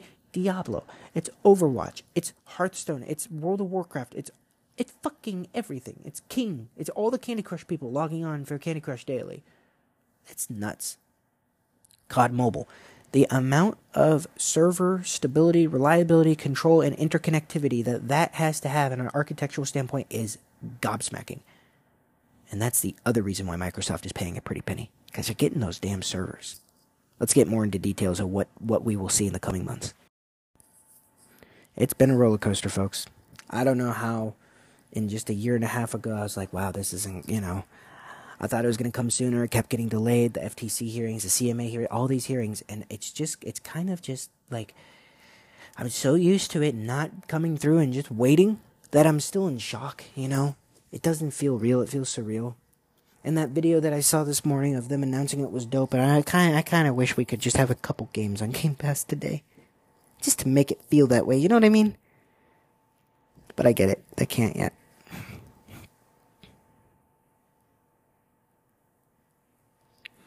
I really, really, really hope. I said this during my COD Cold War. I have an episode. I have a couple episodes on COD Zombies. And one of my episodes talks about what I think the next COD Zombies should really be, other than like the next iterations that are tied to the main COD games. I think we should have a standalone COD game. But I don't think it should just be a new standalone COD game. No. It should be the Master Chief Collection equivalent of COD Zombies. It would be great if you could do that for COD, but that's a way more complicated task. So let's keep it simple and let's just do it with zombies. Every Call of Duty Zombies map, mode, feature, all in one. With longer, larger, overarching progression systems that you can do, and with 2 ways of playing each game. The original, the classic way, just remastered with better graphics, better lighting, and that's it. No gameplay mechanic changes. Nothing. Just the same exact way. So you just want to do nostalgia. And it still gives you like little points and stuff to your overall character in this new package. Right? A progression tier system. I don't know how that would affect in-game, or if it's just cosmetics or emblems or whatever. Make it fully crossplay, fully cross-progression on the new and updated servers, so everything's stable, better netcode, no connection issues, no turned off servers, no glitches, none of that, right? So there's that. And then, it comes on Game Pass, and then you allow a few new maps, a few new modes to entice people who aren't really worried about the nostalgia bait, who want to come through. But what does this do for people? Well, for one, this makes it so you don't have to download all your favorite CODs for their zombies. And you could still do that. It'll be back compatible, it'll be on Game Pass. You could do that individually, just like you could do with Halo, but this is just all of it in one. And you could choose which ones you want. You could choose which maps. And of course, compress it. Make it so it's going to be a huge game, but make it a little manageable. Like Master Chief Collection. It's a huge game, but you can choose what parts you want to be downloaded, and, So hopefully they instill a better compression algorithm than what Activision does, because Activision stuff is always bloated. Intentionally. I mean, yeah, they have a lot of stuff going on, so they are going to be bigger than other games, but some of it's a little intentional to prevent people from being able to download other games. There's a little fucking psychological warfare on other companies. So anyway, that would be dope. I'm sure they had to have thought of this already. I'm sure 1,200 million people already thought of this at this point. This is not like the most original idea ever. It's like, oh, well, they did Master Chief Collection. How cool would it be with zombies? Because there's one thing about zombies that we all know. The only zombies, fuck Vanguard, we don't talk about that one. The only zombies that is crossplay and cross-progression is Cold War. And it's a cool zombies mode, but wouldn't it be so cool if on Black Ops 3 Zombies, you could go and play with your buddies, regardless of the platform, and have all the enhancements? Better yet, why not just have all of the COD Zombies maps and modes and guns and features and ways to play available on new servers, right? With better graphics, better lighting, and with either a remade version or just the original version with polished fidelity and performance. 60 frames stable minimum, 120 to 144 frames maximum if you want. I don't know. Crossplay, cross progression, all those things, right? The ultimate COD Zombies experience. And here's the kicker. It's not an Xbox exclusive. Let's make that shit for PlayStation. They deserve that too. So you send that off to PlayStation too. They gotta buy it, of course. But, $70. People will buy that. And it's a live service game. So here's the thing. First off, people will be logging in daily. Are you kidding me? To have access to all the CODs, regardless of who's on platform, fully crossplay, so PlayStation players could play with Xbox players could play with PC, they could all intermingle, play together. Oh my god. Then, on top of that, and all their modes with better graphics, better lighting, better server stability, all of it.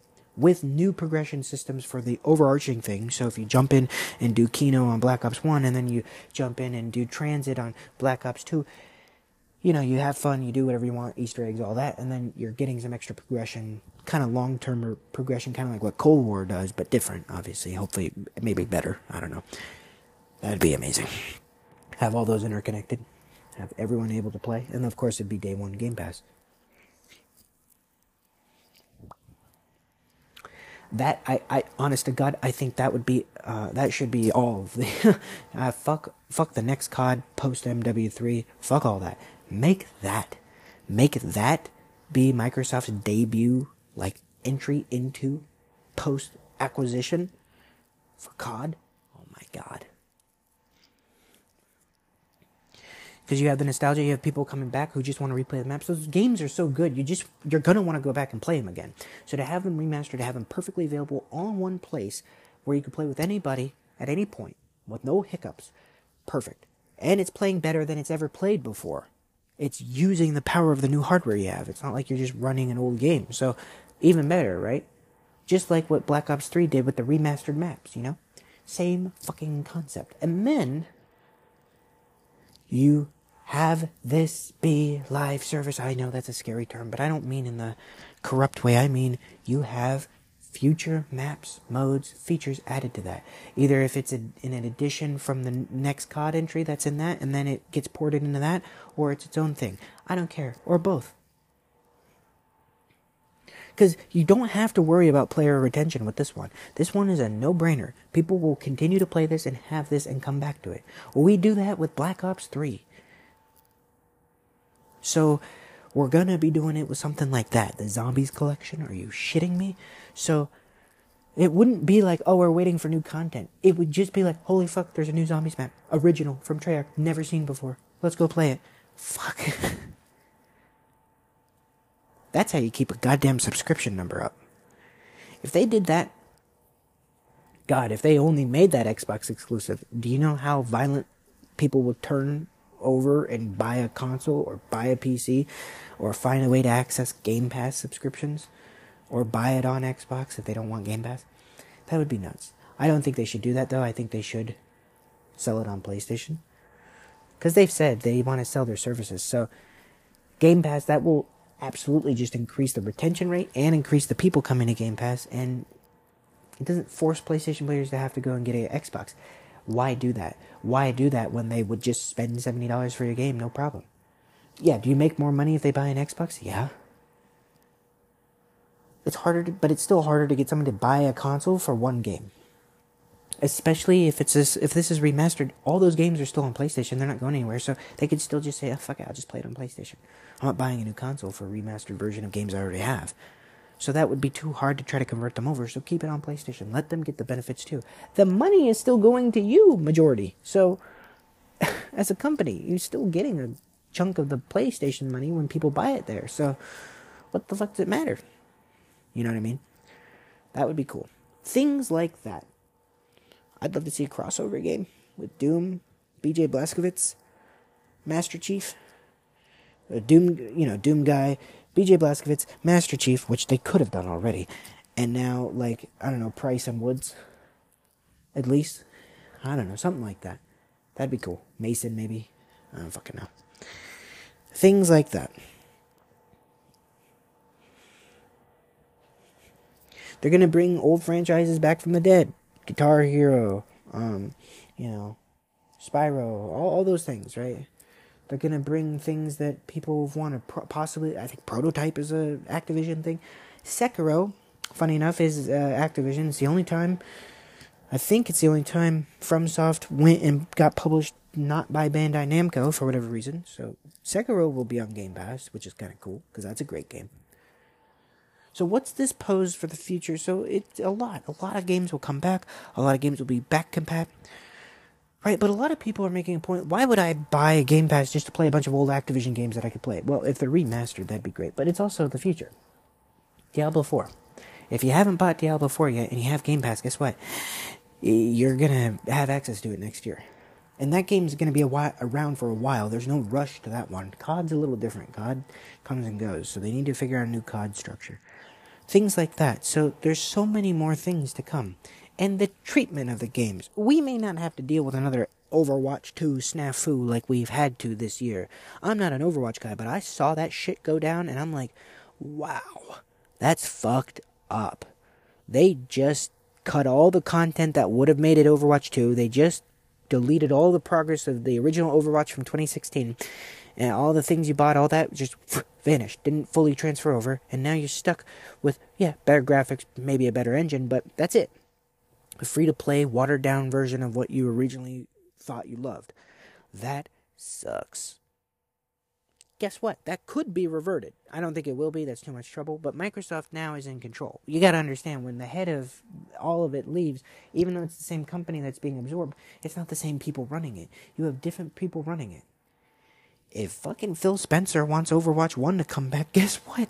He'll figure it out. Let's bring Overwatch back. Why not? It's whatever. I don't know. I don't know how they would do that. I don't know if they would do that. It has to make economic sense. It's not just personal preference, right?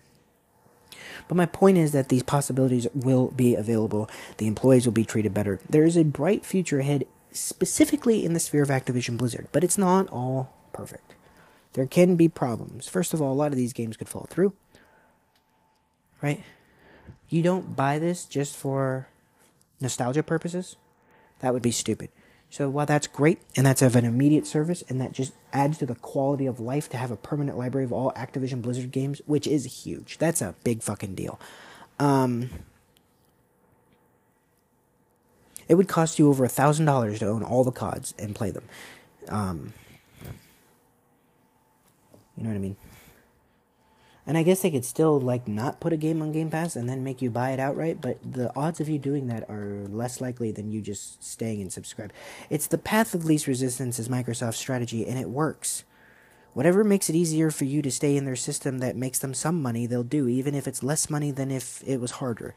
Is it harder to get someone to go and buy a $70 game than to be subscribed and have access to a bunch? Yeah. So why would they do that? Why would they switch up the script and make you do that? They won't.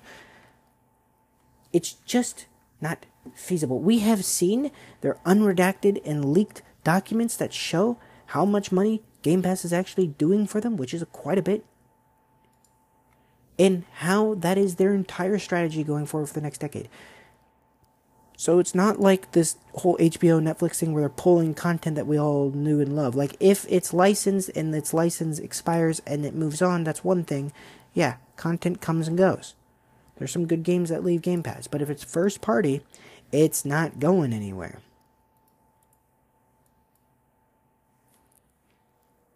There's no need to worry about that. At least not now. I would say at least not until the next console generation. We'll see how it goes within about 8 years. If it seems to go downhill, then we switch. We jump ship. The consumer will go wherever they're being benefited the most. If they're too stupid to know any better, if they're not aware of what's around them, then they might fuck up. But other than that, if the consumer is at least aware, they will go where whatever suits their wallet and their value of time and energy. That's all. It's a pretty simple thing. Microsoft understands that. They know that this is a back and forth. Sony has been whooping their ass for almost a decade, but they also know that Sony is on an outdated, archaic system. Sony's idea of $60, $70 games, right out the bat, AAA, big features, and I'm not knocking Sony. I think Sony's great, and I think they make cool games. I mean, not all of them are for me, but that's okay. Some of those games I desperately want to play. And Sony's huge, folks. Their PlayStation is one of their biggest assets, so they're not fucking around. They're not going anywhere. They're massive. They're just not Microsoft. That's the only difference.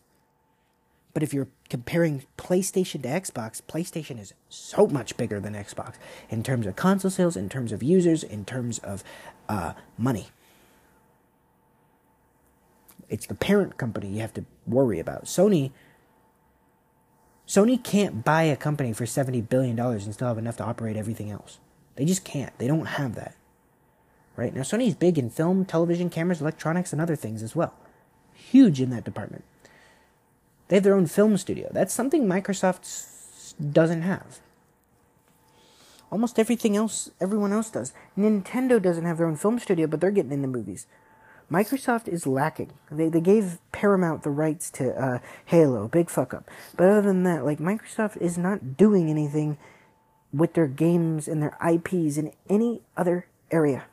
Hell, even Take-Two Interactive with 2K, which I think they're selling 2K, or Gearbox. Gearbox is being sold out from 2K, sadly.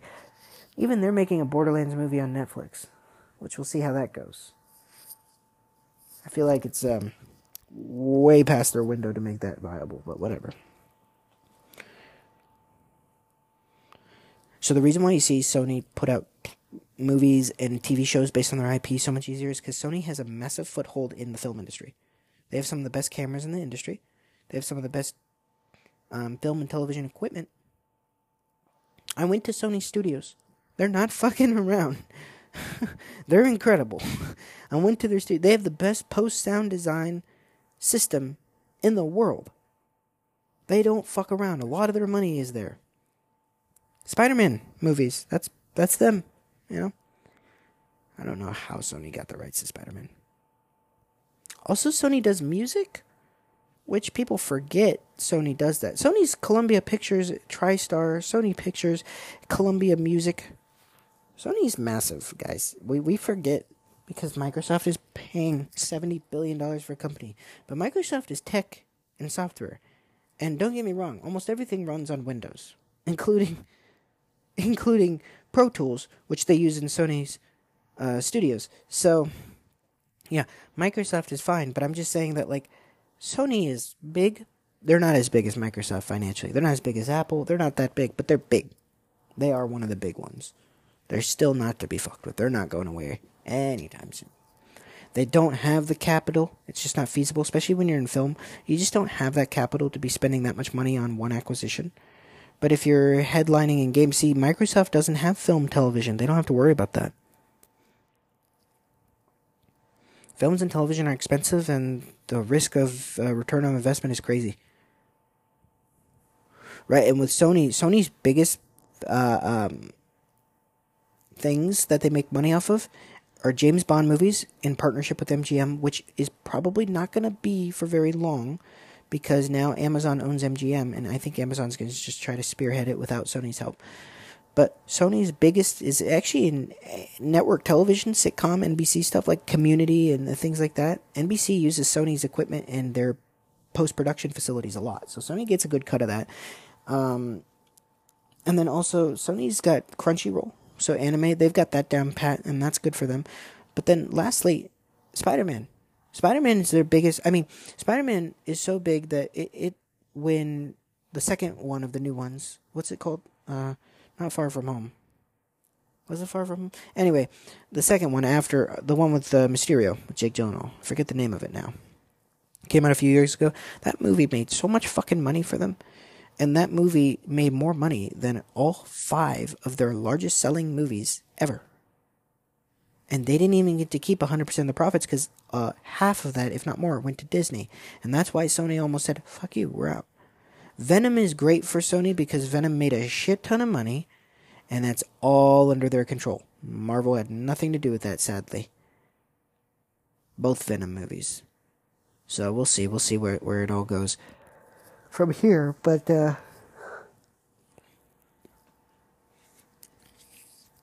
I'm surprised Disney hasn't just forked up the money to buy the rights to Spider-Man back, but that would be a very, very, very expensive singular IP acquisition. One that would pay off and be worth it and rid Disney of having to deal with Sony ever again.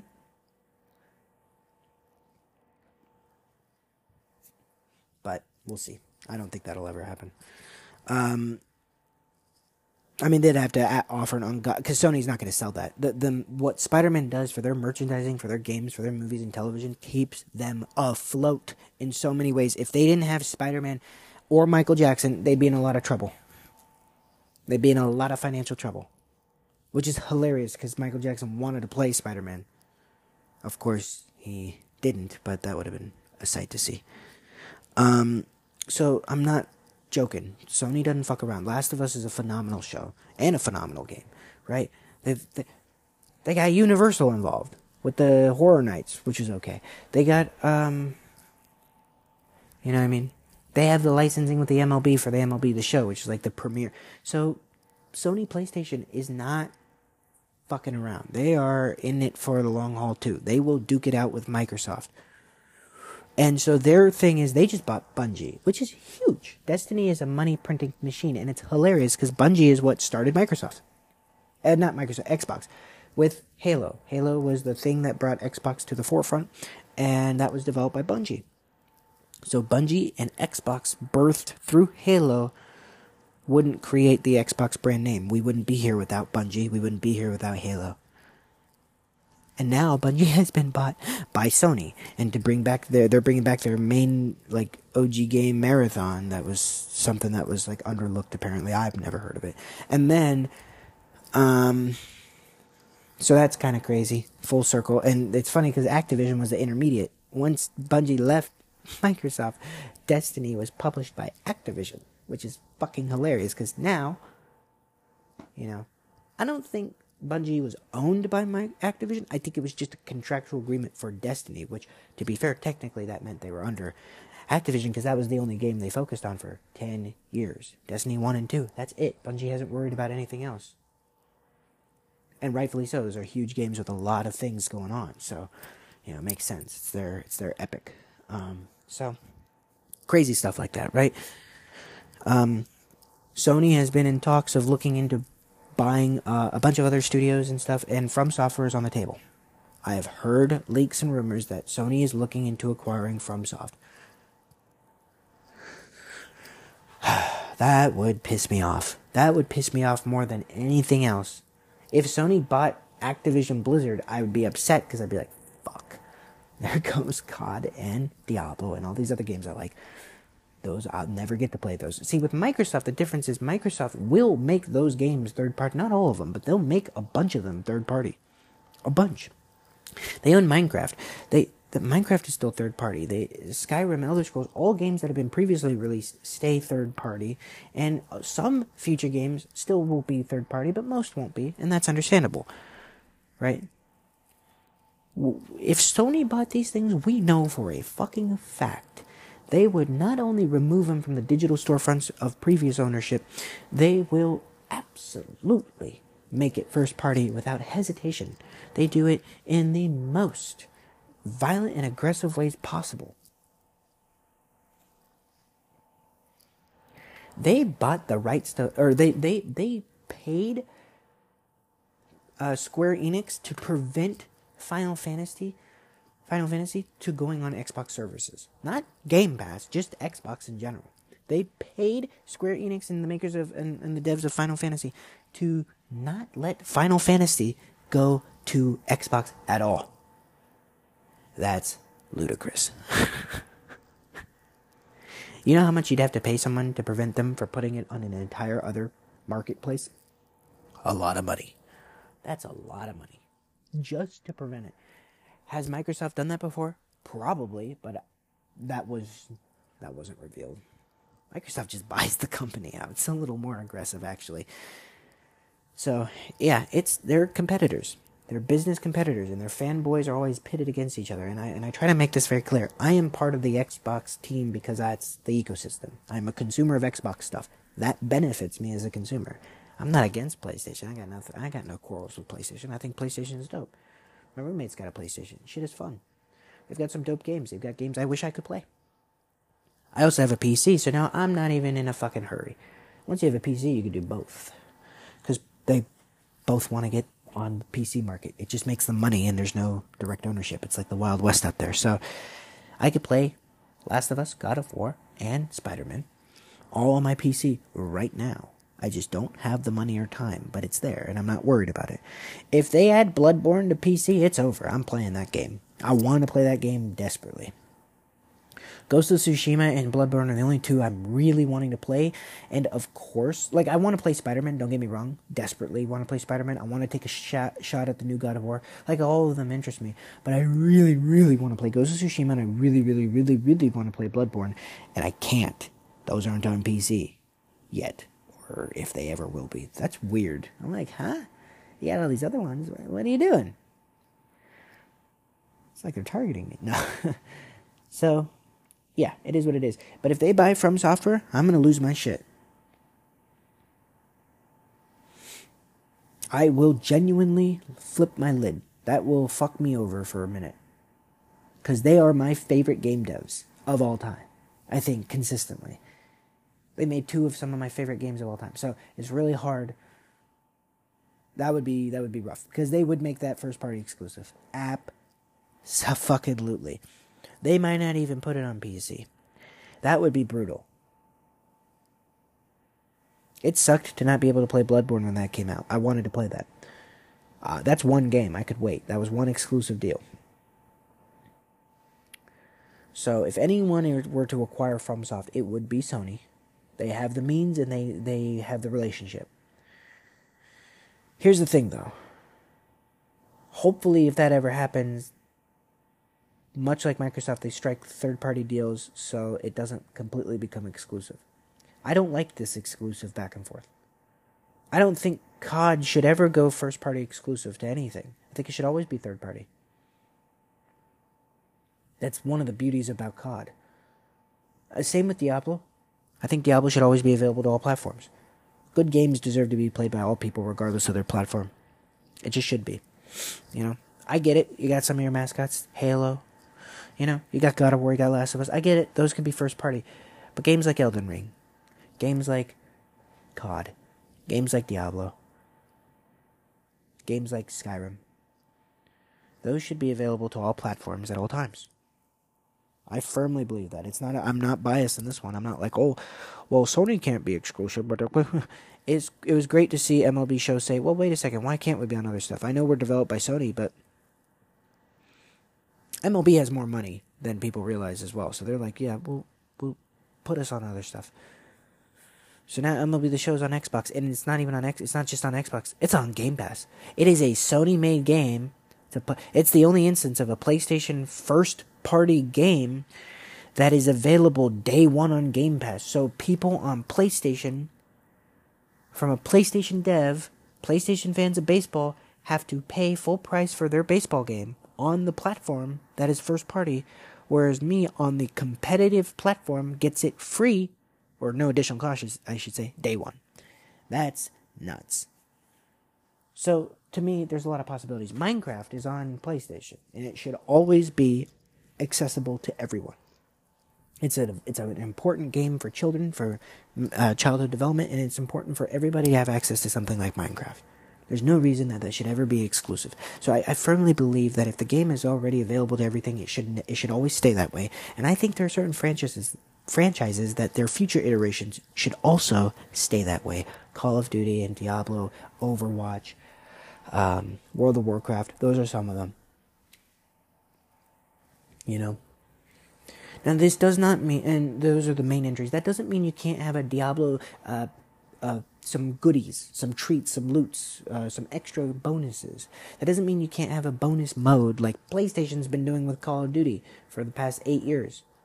Like if you buy it for, like right now with Modern Warfare 3, if you bought it, if you have a PlayStation, you bought it there, you get early access. You get all these bonus features. You get extra guns. Cold War, PlayStation got an entire new mode in COD that was only available to them. That's nuts. Right? I mean, they are hypocritical in the sense that they're acting like Microsoft's the big bad wolf for doing this. Microsoft's spending a shit ton of money. Of course they're going to keep it first party. They need to make money back. Some of it. But I don't think all of it needs to be first party. They'll make just as much money regardless. Because their philosophy's changed. They're not trying to just sell units. They're trying to sell their services and their ecosystem. And when you do that, you can't force someone's hand. You have to gently coerce them. Ecosystems are sold on convenience and reliability. They're not sold on brute force. Consoles are sold on brute force. If FromSoft was bought by Sony, and if Elden Ring was taken off every system, you got your save in the server, so you don't lose your progress if you're on other systems. But if you buy a PlayStation, it's not on PC, it's not on Xbox, it's not on Nintendo, nothing else. You have to buy a PlayStation, you have to play it. When you play it, you'll re-download, it'll reconfigure your data from the cloud, from the Bandai Namco servers, and you'll be good. You'll have all your progress just as it was, right? Let's say, hypothetically, that was the case. Guess what? I'm buying a PlayStation. I want one anyway, so that would be the tipping point, you know. But, like, that would force my hand. And I would forever be pissed at Sony for doing that. That would be the worst move they could possibly make. But I love that game so much, and I want to continue to play that game. It's one of my all-time favorite games. Right? And, of course, I get the benefit of having a PlayStation. I wouldn't just get it for that. I would get other games that I've always wanted on PlayStation and features, right? So there's some more benefits to that. That is the mentality of this console war type of thinking. And Microsoft is very clear in saying, you can buy a console. We want you to buy a console, but they're not really that worried about it. Because they see the future in the cloud and the subscription services, because that's consistency, and that's reliability, and that's actually easier for them. That's less production cost, and that's less difficult. they'll still be selling consoles like hotcakes. People still want the next Xbox console, and if they're not on PC or if they're kids or whatever, Xboxes are still going to be relevant as physical consoles, but they're not just worried about that. They want cloud services, they want availability, they want crossplay, backwards compatibility. They have built an ecosystem. If you have not figured that out yet, you're not paying attention. And it's all tied to a singular subscription. They beat Apple to it. Apple now has a family and a bundled subscription. You get Apple Music, you get iCloud Drive, you get Apple TV Plus, you get Apple Arcade. They got the whole ante. It's actually pretty beneficial. If you use iPhone and Mac and stuff, which I do, so if you use iCloud and if you have an Apple TV, my parents love to watch shows on Apple TV Plus. I like a couple of them. I use iCloud a lot. I need that iCloud Drive. Apple Arcade's kind of cool.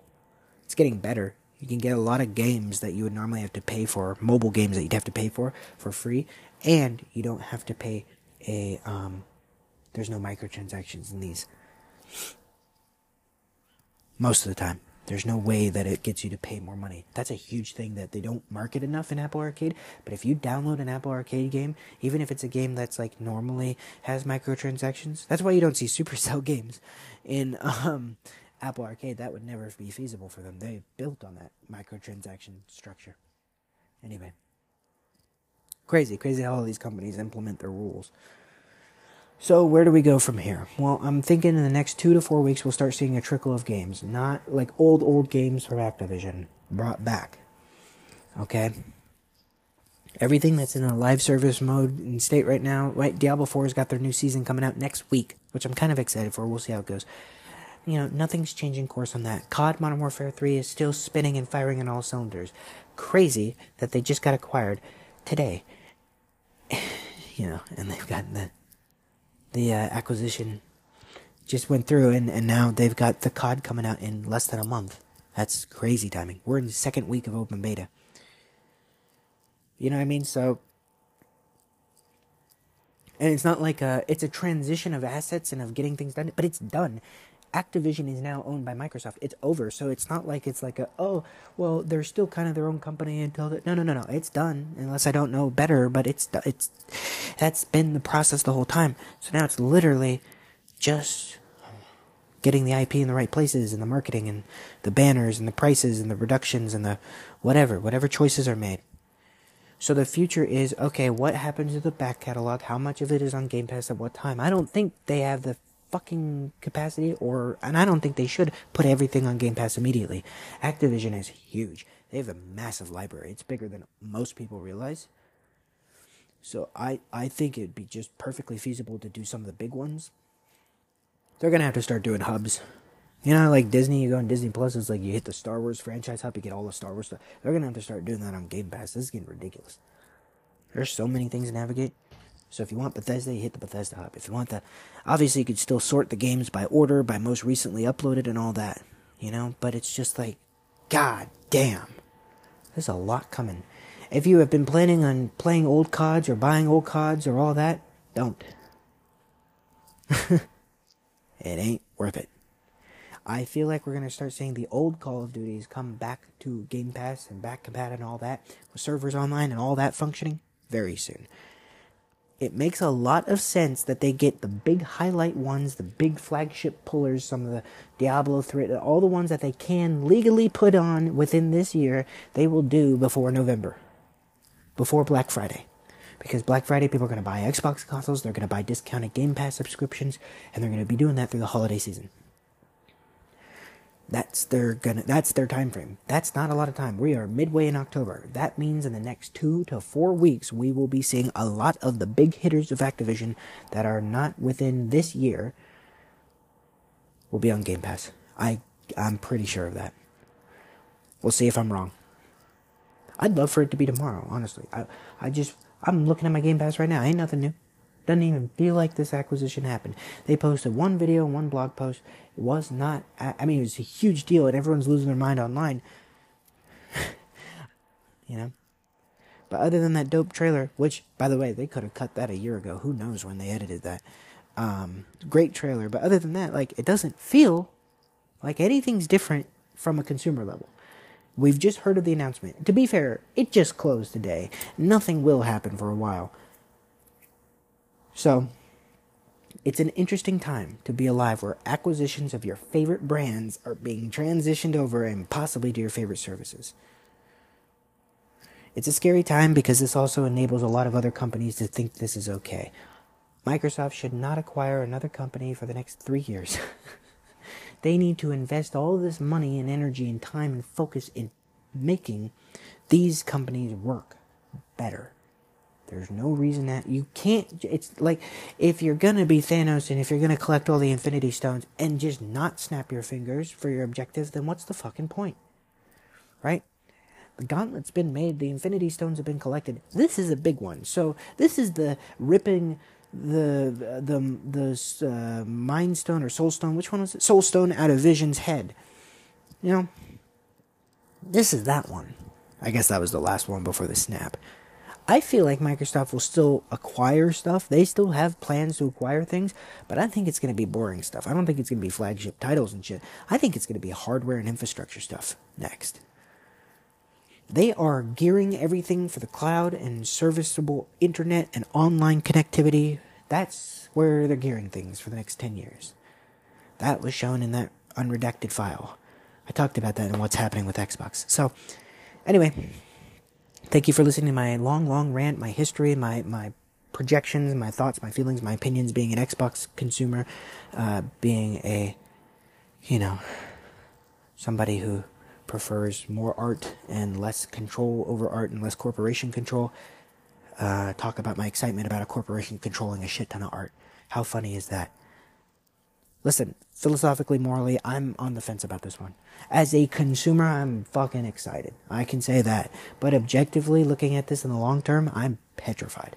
I am not 100% sure if this is a good move. It is for Microsoft, but I don't care about that. It's the trend. Because it's only starting a battle where it's just going to go up. More companies are going to be... And consolidation is going to be really big. So, if in 10 years... 85% of all the best games and franchises are owned by 5 companies. That's not fun. People think that's the way with film. The big money-making film stuff, the big marketable stuff, but a lot of the film industry, 90% of the film industry is independent. So that's not really the case. So we'll see where it goes. But I'm excited, I'm enthusiastic, I'm hopeful, I'm scared, I'm skeptic, and I'm tired. So I'm going to call this a wrap. Thank you all for listening, and have a good day.